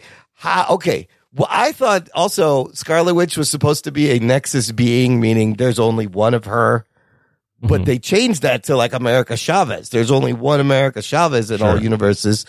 And then how did Wanda even know to look for America Chavez in the first place? Darkhold. The Darkhold brought her, took her there, showed her all the different lives. And the dark. I would just go with the Darkhold gave her a false sense of what she needed to do to get her kids back. It was lying. It's just weird because the kids she created, they're a figment of her imagination. She manifested them. And like, it was just weird that she wants those manifestations. It's just such a strange thing to want. And, it's just such a weird thing. I feel like her whole identity is so weird. And it doesn't really work for me. Even WandaVision doesn't really work for me in a way. It's just weird that she wants this particular reality that's the one that she honed in on. And I'm like, if she wanted to have kids that bad, she could. It's like, not like it's like an impossibility. It's just weird. She wants Westview It's a weird back. motivation. I mean, she's a weird character in general. Yeah. I mean, she's insane, I guess. She's insane. Well, not only is she insane, but she had kids with a robot. But I mean, this this journey, you feel a mother's grief, right? She played it really well, and I love the part where she approaches the Camartage, and she's like, "Look, I've been reasonable." But the kids existed for a week in a fucking fake reality. I just love how she's like, "I've been reasonable. This is me being reasonable, and now I'm not going to be reasonable." What I thought was a little rushed was, okay, great moment. America Chavez has the great idea. Let's show Wanda, your kids, how they really react to you. She sees how they're afraid of her. She's not their mom. She's causing all this. And then suddenly that's it. Then she's like, oh, all right, I'm just going to destroy all this to bring this thing down. Well, I actually liked that. I thought it happened a little. Even her heel turn in the beginning happened quickly. Her resolution went a little quickly. I like that because I think you can equate that to like if you're an alcoholic or if you're on a bunch of drugs and then you see a moment, you have one moment of clarity where you're like, holy shit, this is really what I'm doing. Like, this is all the people I'm affecting and how they really see me. Yeah. I think in those moments you have that moment of clarity and you're like, okay, I got to clean this shit up right now. Just burn it all down. I don't know. I feel like that once you've gone too far, you can't stop. I think you've gotten. I feel like she had gone so far and went to the nth degree that to stop at that point, like, I think that the reason that you stop is not to have a moment of clarity, just the reason that you know that you lost. Like, there's no winning those kids back. Those perhaps. kids were going to see her forever as an aggressor. Well, that's what I'm getting at. Is I think she sees the kids, and she sees how they see her, and she's like, "Oh my God, I'm everything I thought I wasn't going to be." So, I mean, here's the debate kind of that's online. And first of all, she's not dead. Obviously, she's a beloved character. She'll be back. She could have formed a little bubble. She'll be back. But did she do so many bad things? She was doing bad things in WandaVision. She's essentially the antagonist. She's the villain of the movie. Is she not redeemable? Is this where she should be? She's nuts. That's it. Yeah, I think the only thing you can fall back on to redeem her is that the Darkhold got a hold of her. Yes. But you combine that with what she's done in WandaVision, I think it's pretty tough for this character to be like completely redeemed where she's on the Avengers. But if you follow her in the comics, she's a very complicated character. And she was kind of a villain in the beginning of the comics too, you know.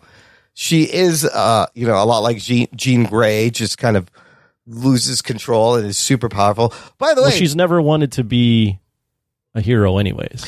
Right. So that's not what motivates her now, or what has motivated her is like family. And love. Yeah. So that's what always has made her somewhat of an interesting character, because she does things for love and family, but she's not doing evil acts because she wants power. She does it because she's trying to get to her family. Yeah, so you can relate but she's to so that. misguided by some of the things she's had because of her trauma. She goes in, she gets the Darkhold because she so wants to, I guess, go back to the world that she created. Right. Yeah, she wants the Westview house and family again. Poisons her. She's already insane because she did that without the Darkhold. Correct. Well, she created this thing out of grief, and she enslaved a bunch of people and caused a bunch of damage. I mean, even Vision didn't want anything to do with her. The white one. Yeah. Like, he was like, I'm getting the fuck out of here. This is crazy. And so she gets this Darkhold, and so she's already, without the Darkhold, doing crazy shit. Now, with the Darkhold, she's pumped up to the next level of being crazy.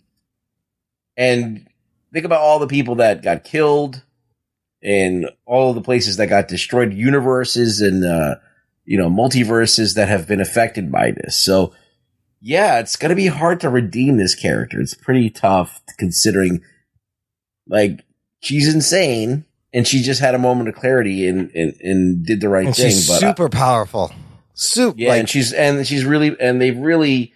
could kill like the Illuminati in 5 minutes. Right? She's a little overpowered. Thanos was a problem, I guess, but the entire Illuminati. Yeah, I like how she talked about like killing Vision twice and thinking about all the heartache and grief. She did lose a lot. Look, she had a lot of loss, but she just went about getting things in the way they tell you not to. Well, I did like her line where she tells Strange that he can break the rules, and he's looked at as a hero, and I wish they would have maybe explored that a little more. That's a great Strange line. ultimately saved everyone. But Strange ends up doing shit that she does too. He's using the Darkhold. You're not supposed to possess a corpse or your own corpse. Like, he's breaking lots of rules also. Yeah, but he's doing it to save people. She's doing it for her own self-interest. Yeah, he's doing it to save one person. They're not the same thing. Yeah, that's true. It's a little selfish, I guess. Like, if Strange isn't like, I'm going to die and fucking fuck up the whole thing just because I saw this one way we can win and ultimately save everyone, that's like, he's not getting anything out of it. She's looking for her happiness and trampling over anybody that she wants, enslaving people, because it's just about selfishness. It's just about what she wants. Yeah, that's true. So I don't think that they're like, that line rings true that she tries to compare herself to Doctor Strange. I don't think that works. But whatever. So yeah, at the end, they're rebuilding Comertage. America Chavez is training with them. Strange gets a third eye. Dreams are actual glimpses. Wait, one thing on that. Yeah. I listened to Sean Chandler and he brought up a good point on that. And I was like, oh man, I wish I would have thought of that. But America Chavez figures out how to travel the multiverse, right? Control her powers. Yeah. So why the hell is she at Carmitage? Why does she need to learn how to use a sling ring? No. Why isn't she looking for her mom's? Oh, why'd she come back? Or why is she still there? Why is she sticking around in the universe if she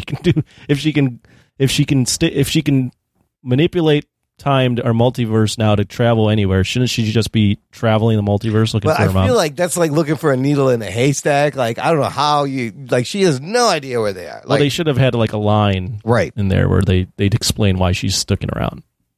To get, we can train, like, it should have been something like Wong or Strange is like, we can help you harness your power. We can help you sense your parents or like something. She's like about to leave and they're like, no, you don't know what you're going to do. Like, you might fuck things up even more. Stay and we'll help you. That would have been a great little line to throw in. It would have helped. I feel like it's just, I don't think she should be sticking around the Strange universe. But, it's weird. She's her and Ned from Spider-Man. They're going to be hanging out, making magic.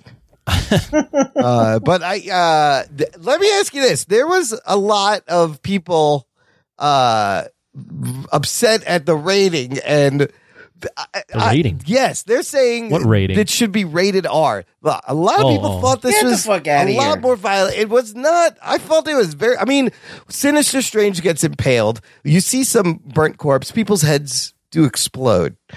But I didn't feel like it was that bad that it like a lot. Wait, you're saying people watch this movie and were pissed off afterwards?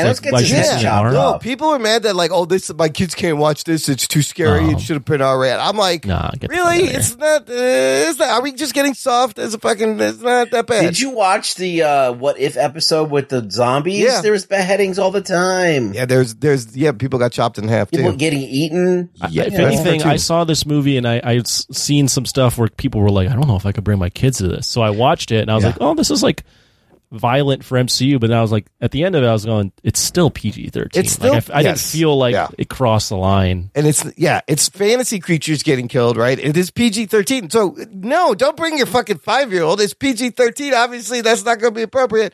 But even like a 10 or 11-year-old can't handle this. I don't know what to tell you. Like, what happened? We just watch the Monster Squad. That's a PG movie. Yeah. Watch Airplane. There's a PG movie. A werewolf gets blown to bits with boobies in it.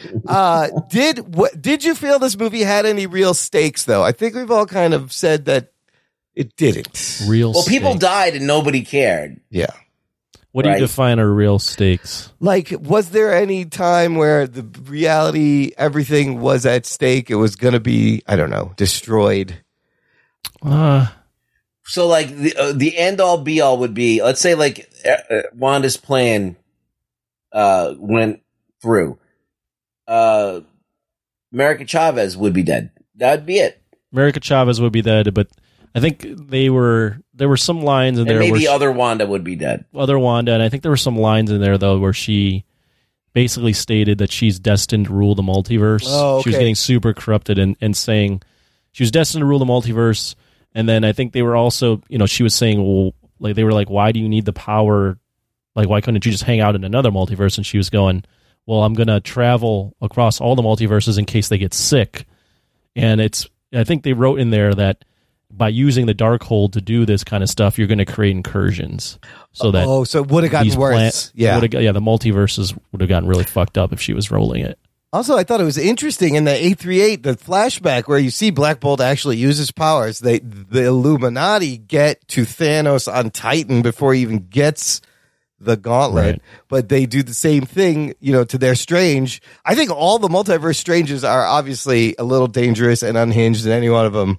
All of them have made bad decisions, and seeing an incursion world was also pretty cool, despite the musical note battle.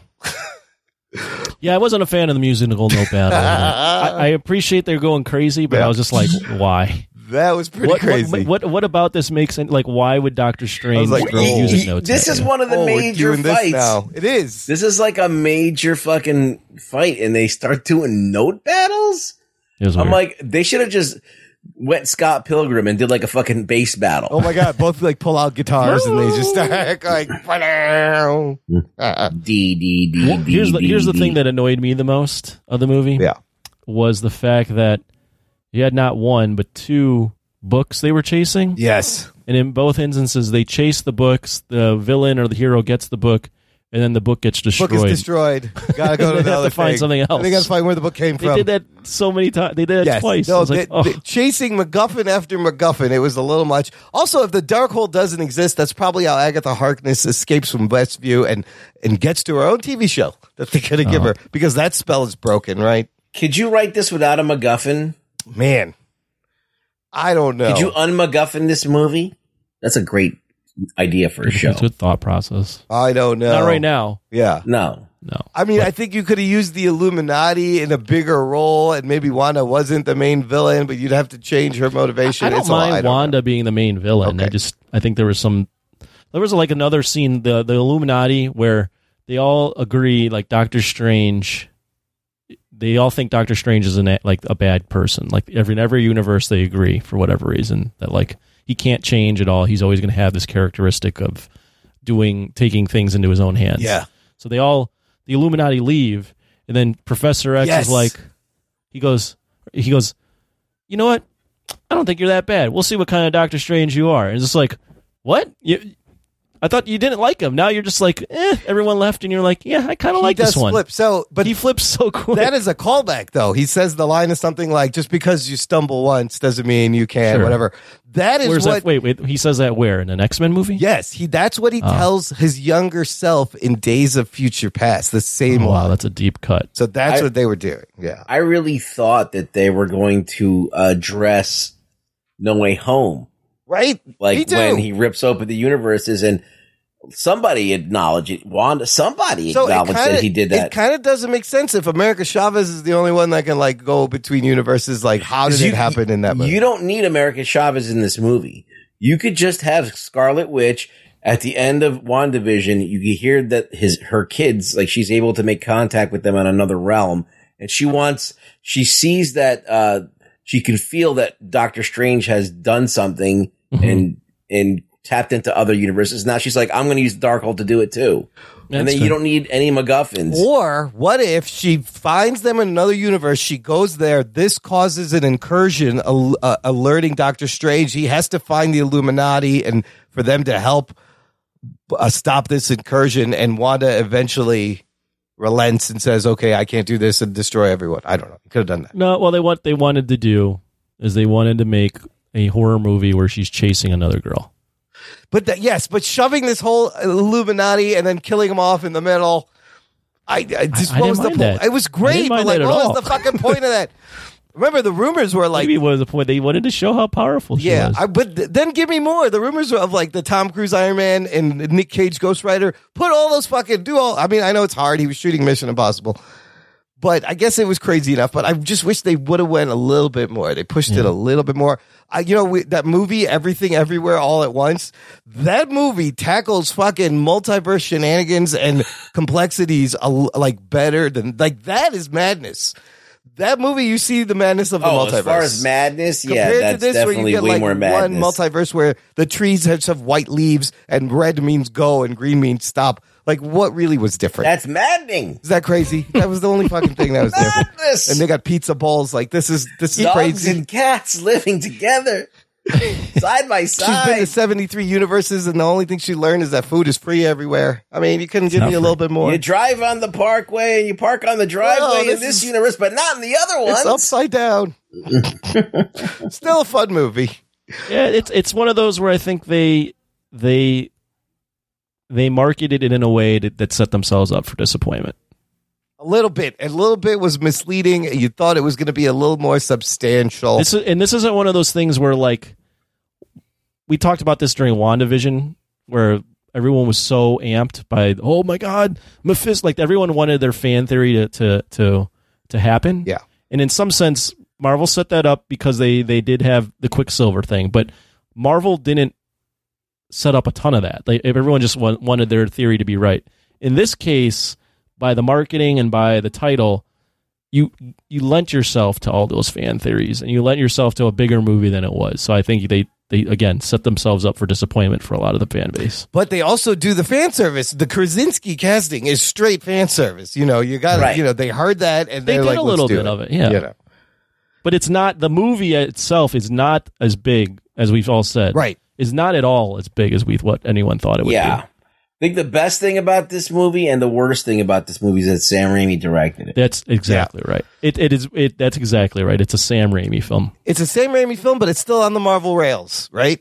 They kind of it's one of those where both. You if you liked Sam Raimi, like I like some of the Sam Raimi stuff, so I was like, I wonder what he would do if he had the entire control of the entire thing from the start, right? Because there are like bits where I'm like, this is MCU, like it feels like MCU is battling Sam Raimi at some point. Yes, I agree. My favorite Raimi moment in this movie was when she's getting chased through the tunnel. When it slows down and the drops slow down and then she just pops out of the side instead of breaking through the door.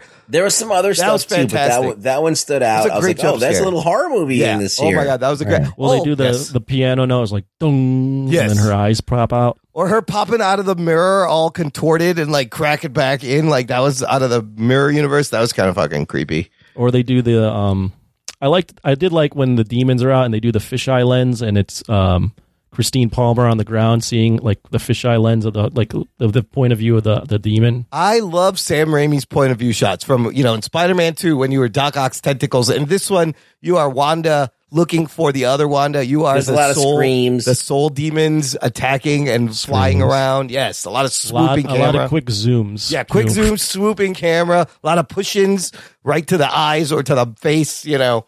He does that in Spider-Man great. Like, do you think the Spider-Man movies are better Sam Raimi movies than this? Since that's all him, really. I think Spider-Man 2 is a great movie. I still think that's one of the best. I would say Spider-Man and Spider-Man 2 are awesome movies, but I think this film is actually closer to like the Evil Dead stuff than what Sam Raimi was doing in Spider. I think in those movies he had the cheesiness, but he was still trying to like make a Spider-Man movie for everyone, where I think he's an older guy now and he's just like, okay, you're going to give me MCU and you're going to let me do my thing. I'm going to make Carrie. Yeah. I'm just going to go Carrie on this thing. I mean, it is cool to see him, you know, kind of birth the genre back in the early 2000s, this current genre, and then come back and now with a big budget and a lot of effects, see what he could do. And I think if he was in the driver's seat from the get-go, it might have been better.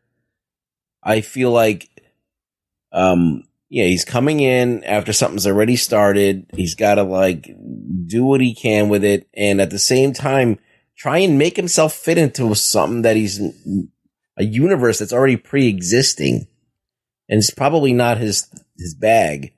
But he's almost like an Edgar Wright. Like he would have gone that crazy if you just let him go. Here's the what if he had it from the start and it's worse? and what I mean by that is his sensibilities and the way he does things is so particular that maybe he alienates most of the fan base, and they're like, no, this is not at all what we want. I think that would happen. Are his sensibilities like? Does it still hold up to this day? Well, like, look, him doing friggin' jazz shit in Spider-Man, like, you know, like dancing that was and not well weird received. shit like that. Well, like, you do the jazz shit, and then he comes back and he's like, "Oh, you like the jazz shit? I'm going to do the musical note fight." Yes. I'm going to throw there's something up with that. Someone's got to talk to him about that shit. That's what I'm saying. It's like maybe like him being reined in is better. Well, to your point, Anthony, I do think I agree. Like they kind of took the Sam Raimi-ness and kind of made it a little more mainstream because of the way Marvel is now. So it was a nice balance of things, but still have a Sam Raimi feel. I don't think it was super mainstream. I think they let him. I think it was a little bit mainstream, but I think it went the way that I think a lot of it went a little further towards the degree where it's like, okay, this is fucking weird. So possibly he may have alienated some of the fans that aren't into Sam Raimi or know nothing. It's just like it's a very particular sense of humor. Yeah, I don't think it's enough to alienate people, but it's enough for people who know Sam Raimi to be like, "Come on, dude! Like we've seen this. Like, what are we doing? Why are we still doing this?" Hits. It's Sam Raimi's greatest hits right here. Yeah, like what? Yeah. That's I think that's a good point. Is like, is he evolved enough, or is he just going back to his old bag? He hasn't made a movie in years. Also, before this, it's been a while. Like, what is he? You know, if he's just doing the greatest hits, like that's cool. Yeah. But you know, we want to see filmmakers evolve and do new things, and like it seemed like he was going and just doing the greatest hits. Well, would you like to see him stay on for a third Doctor Strange movie? I say all of this now, and yes, I would. I would. I want to see him. I want to see him. Yeah, evolve you want to this. know why? Because the motherfucker knows how to entertain. Yes, he does. And I mean, you'll forgive a lot. Yeah. If you could be at least entertaining. Absolutely. And it is a very entertaining movie. Okay. Well, we're going to continue talking about the movie as we get to news from the nation. I got comments from our listeners, but for now, let's rate the movie for me. Rank it. Hey, look, we got 28 movies. We got 5 movies in phase 4. So wherever you want to rank it, however you want to do this, Anthony, go. I would go with a 7 on this, maybe 6.5. Oh, okay. I'd go 7. Okay. Because I really do respect that Marvel let Raimi do Raimi stuff. Yeah. Although the I don't think the plot is that emotionally engaging because it's a super MacGuffin chase. Yeah. And a lot of questionable writing choices, questionable dialogue choices, and the way they marketed the movie lent itself to some disappointment. But I still think it's a solid entry. I don't think it's a complete mess or anything. I think it's entertaining as shit. And I like I said, I liked Raimi. As far as where I ranked it, I had it 14. Right in the right middle. in the middle. Okay. And I have it actually ahead of the first Doctor. I have this one 14 and Doctor Strange 1 15. That was going to be my next question. Did you think it was better than the first one? I think it's a little bit. I think it has a little bit more. It's weird to say this, but I think it has a little bit more directorial style than the first one. Yeah. Even though the first one has a lot of, I think, a lot more crazier visuals. Yeah. But they're very, obviously they're 14 and 15 in mine, so they're very close. Yeah. As far as MCU Phase 4, I mean, No Way Home is still the top one for me, but I would say this is behind Shang-Chi. Okay. So I would say No Way Home, Shang-Chi, this. And then Eternals. I actually like Eternals better than Black Widow. Yeah. So Eternals and then Black Widow. Okay. But I could see a lot of people putting Eternals last. Yeah, that makes sense. Okay. Ruggs, what do you say? I think I really don't need to do this because Anthony did it everything flawless. Pretty good. there you go. His list is pretty good. And that's what I was thinking, too. I pretty much agree with everything he just said. It's a 7. It's a 7 solely because it's a Sam Raimi entertaining film, and it at least, in the least, breaks a little bit away from the formula that we're used to. I mean, there's MacGuffins galore and stuff like that, but at least directorially, like, it feels like a different kind of movie, and I like that. Okay. Yeah. Yeah, I'm gonna give it a 7.5. I did, like I said, I think the writing is basically the only thing that hampers this movie. I do like it a little bit better than the first Doctor Strange movie. I like that they went crazy and kind of gave Doctor Strange a style in his own franchise. I will also agree, like, the joy I had in No Way Home, even though that's a clunky first half and it's a lot of fan service and nostalgia, but it's 20 years of Spider-Man movies. Like, I haven't felt that way since Endgame. I was kind of hoping for some of that here. I didn't really get that. So No Way Home was just fantastic theater experience. It's fucking Spider-Man. I would put, you had Shang-Chi. Yeah. This is like middle tier, middle. I would tie it with Shang-Chi and then Eternals and Black Widow. So No Way Home, Shang-Chi, this movie, and then, the other two. So I think we're all on the same page there. Yeah, there really is no other way to rate it. I listened to, what's funny about this is I listened to both of our, all of our instant reactions. Which and, we do without listening. No, Yeah, we don't know, exactly. right? We don't know And what I was everyone like- else is thinking. And I was like, man, we all thought the same thing. We did think the same thing on all of them without. And that's even- funny. We didn't even talk. Nope. That's the great thing about when those come in. It's like we didn't talk to each other. Let's see how much we agree and don't and disagree. But everybody felt the same thing, and like the endings rushed, and it could have used a little more time. Anyways, next up for the MCU, Thor: Love and Thunder. Taika Waititi is back. Jane Foster, Thor, July 8th. Not too far away. Let's do some news from the nation. It's time for news from the nation. It's time for news from the nation.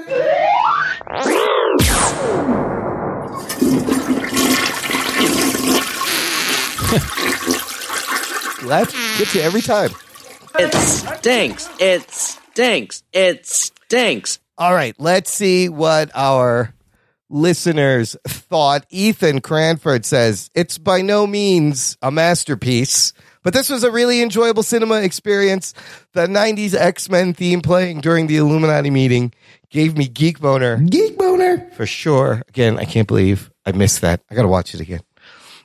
Blake Braden has some criticisms. He says, could just be me, but these cameos within these superhero movies are starting to feel overused.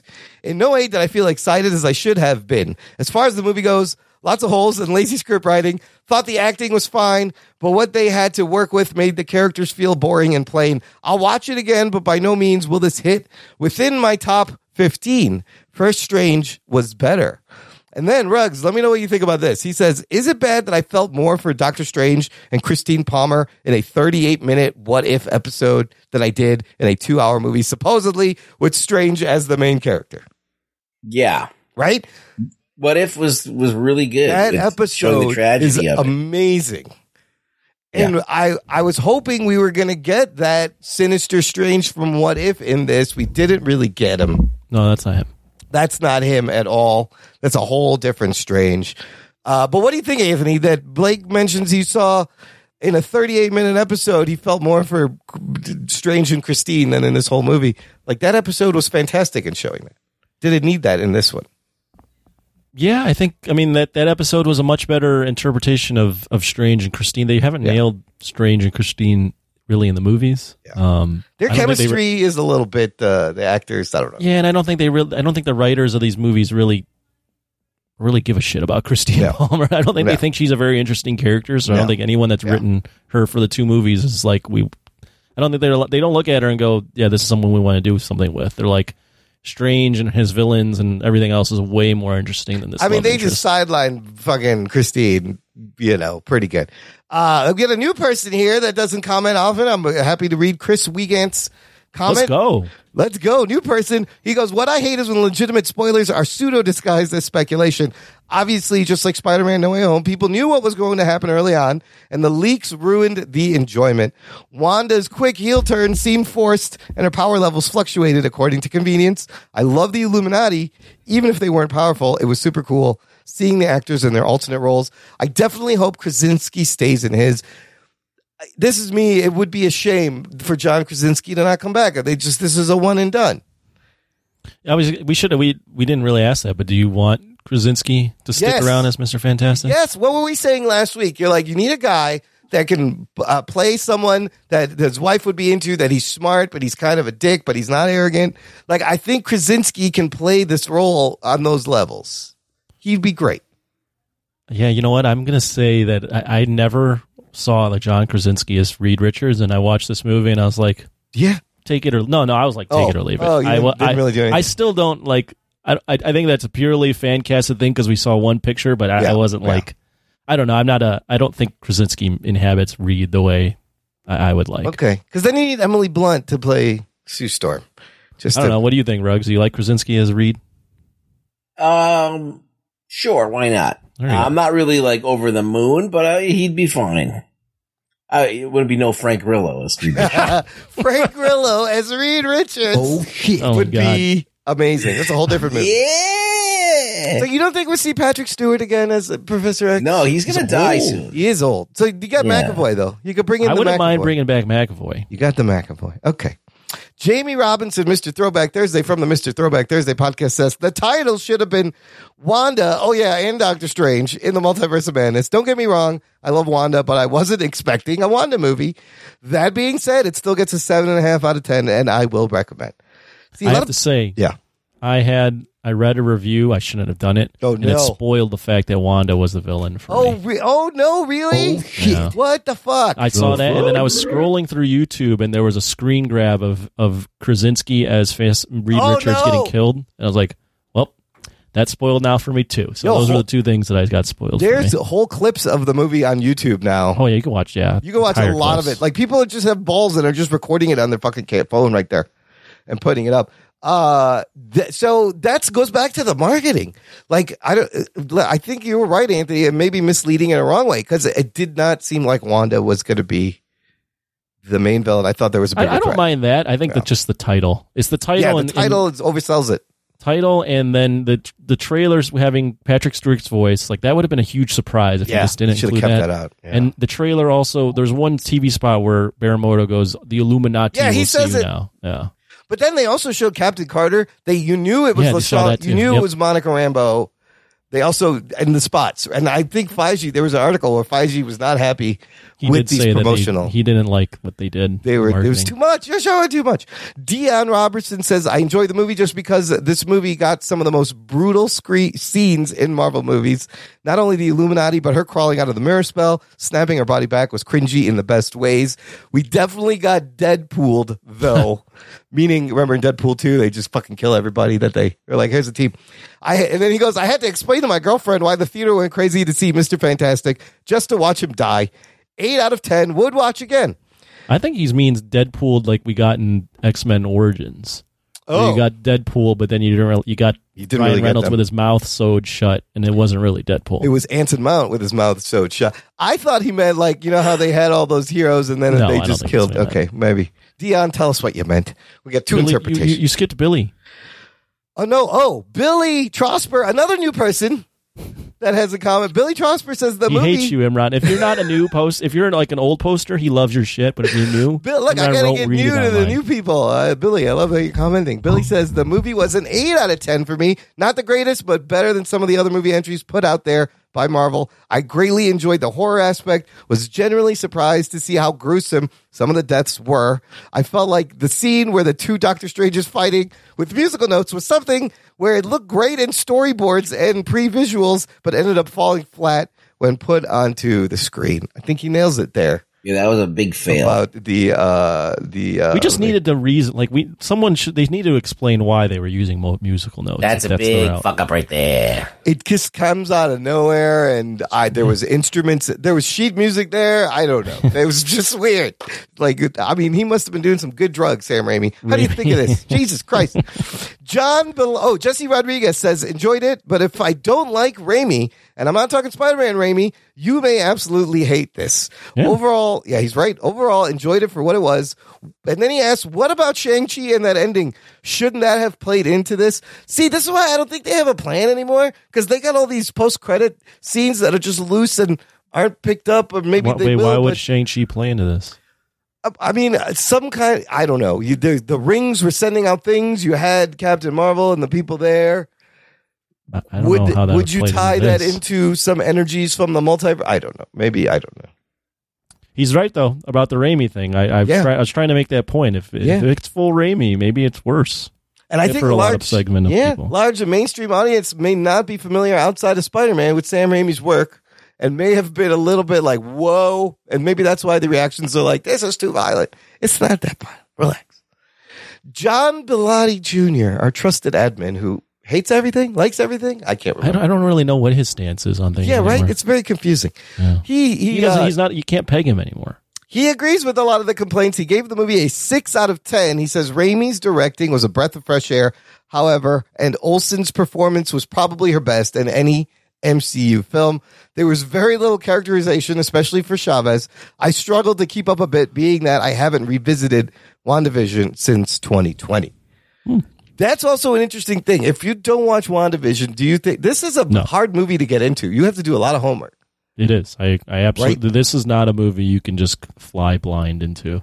No, and it's not a movie you want to take a friend that doesn't want Marvel movies because you will have a hell of a time trying to catch this person up. I remember sitting during the second showing. I had a family behind me, and Wanda. They introduced Wanda with her kids, right, in that dream sequence, and I could hear the mom going, "Wanda has kids. Where's Vision?" Oh my God! And I was like, and I could hear them trying to explain. I'm like, "Oh God!" Oh yeah, she hasn't been watching WandaVision. She has no idea why this is happening. I mean, Raimi didn't even watch all of WandaVision. To be fair, really? They just yeah, he said they just showed him key moments. He has not had a chance to watch. So what he did, in an interview, was kind of interesting. He left it a lot up to Elizabeth Olsen to put the character where she needs to go because she obviously knew the journey. So he left it in her hands. But man, her performance was great. Like I thought she almost stole the whole fucking thing away, except for the rushed ending. Rick Martinez. Oh, Glenn Smith says, great fucking movie. Evil Dead meets Marvel. Loved it. Nice and short and simple. I got like the Darkman vibes in there too. Anthony, you should watch Darkman. I think you might like that. It's a fun movie. It's a fun Sam Raimi movie. Rick Martinez. Did you see Sam Raimi's car? If you blinked, you missed it. Oh, I didn't see his car. Did anybody see his car? No, I did not see. It's like a big gold, like Chevy Impala, like from the 70s, 80s. No? Fuck, I didn't see it. And then finally, Wes Cranford says, I love this film. I just spent over 2 hours in the theater and it felt like 5 minutes. I go to the theater to escape and the film delivered. They're trying new ideas, taking risks, and it felt fresh and familiar at the same time. 8 out of 10. And also the movie ranks in the bottom of the top tier. It was just plain fun. Wes Cranford is just such a fun-loving guy. He's like me. He's like you, except with more sense. Yes, that's actual, and way more athletic, but less punctuation when he less types. Punctuation, it's very yes, less kind of hard to read. It's just all one run on. But he can paddleboard like a motherfucker out by the Sydney Opera House. Let me tell you something. Yes, he's I think he's in his 50s, but he acts way younger. And you're in your I don't know, early 40s, and I act like I'm in my 80s. Yeah. Oh my. Clutching your pearls. My sciatica. I can't believe they're showing this gore. Look at these kids partying at Lollapalooza. My vagina's done. These women are barely wearing anything in the desert, Coachella. What is happening? And finally, I got a speak pipe. Oh, from someone you guys may all remember. Wait, is this a zombie? It's a zombie speak pipe, and they've called in. Let's hear it. What's up, Jock and Dirt Nation? It's your boy, the Speak Pipe King. Oh. That's right, everybody. Matty Miller is back from the darkness. Zombie man. Nay, shall I say, the madness. Just got out of seeing Doctor Strange in the Multiverse of Madness on Mother's Day. Happy Mother's Day. I'll leave you guys with a quick little ditty about what I thought about it, and we'll see if you guys can decipher what I'm really trying to say. Since Ruggs thinks I'm so long-winded in my voicemails. God bless America, guys. I wouldn't mind going to see this movie 4 more times. Heck, I might even go tell my ex to go see this movie. All right, guys, can't wait to hear your review. I'm still a DC boy for life, but this movie was pretty good. The only thing I really didn't like about it was the weird transition scenes and how they did the wipes, the fade in. It felt kind of strange to me. Yeah, get it, Doctor Strange. Anyways, bye guys. Take care. And it's a great Mother's Day movie. Did you lose the audio halfway? No, that's how it was recorded. I don't know what happened. What was he saying? I got to make one comment because he's saying read into his comments. He started out with "God bless America." America Chavez, right? You realize she's 15 years old, right, man? I'm just going to leave it at that. Oh boy, that's a weird. That's a weird start, man. That's a really weird start. Zombie Matt. She was good, but that actress is like 15 years old. Just going to say that. Leave that right there. And then he would tell his ex to watch this. I don't know. We don't know what you're trying to say, Matt Miller. I'm just going to leave it there. Okay. You said God bless America to a 15-year-old. Oh my God! That's what it Think she's hot, man? All right, cool. Yikes. I'm leaving all that in. Thanks, Matt Miller, for the voicemail. Maddie. Yeah. Always a treat. That's it for the show, everyone. LeBrugs, where can the listener find you? You can find me on Instagram. No, I find him in bed. Jesus on Christ. Twitter. He's already in bed about on TikTok. You can find me on TikTok. He's got chamomile tea next to him, so he can just doze on. What am I on? I'm on Twitter. At Really Rug Boy. At Really Rug Boy on Twitter. You can find a link to that. You can find a bunch of Xannies next to him. Brooks, we got to get you some uppers over there just for the show. Hey, listen, I got to fight little girls for my theater seat and get tired. I know, that is exhausting. Next time, you give them one of these. You tell them to just get the fuck out of there. Here you do. I want your head up when I throw my fist in the air. Do one of those. It's fighting 8-year-olds with cell phones. Get the fuck out of here. That's what you gotta go. And then Stanley, the fuck's going on here? That's what you should have told us. that old fuck has got more energy than I do. Look, check the show notes for links to Rug Boy's Twitter, our socials, how to stay in touch, how to support the show, how to subscribe, share the show with a friend, get it out there. We would appreciate it. Thank you for listening to the Jock and Nerd Podcast. My name is Imran. My name's Anthony. He's the Jock. He's the Nerd. We'll peep you next time. I really don't give a shit. Gentlemen, this is Democracy Manifest. I love this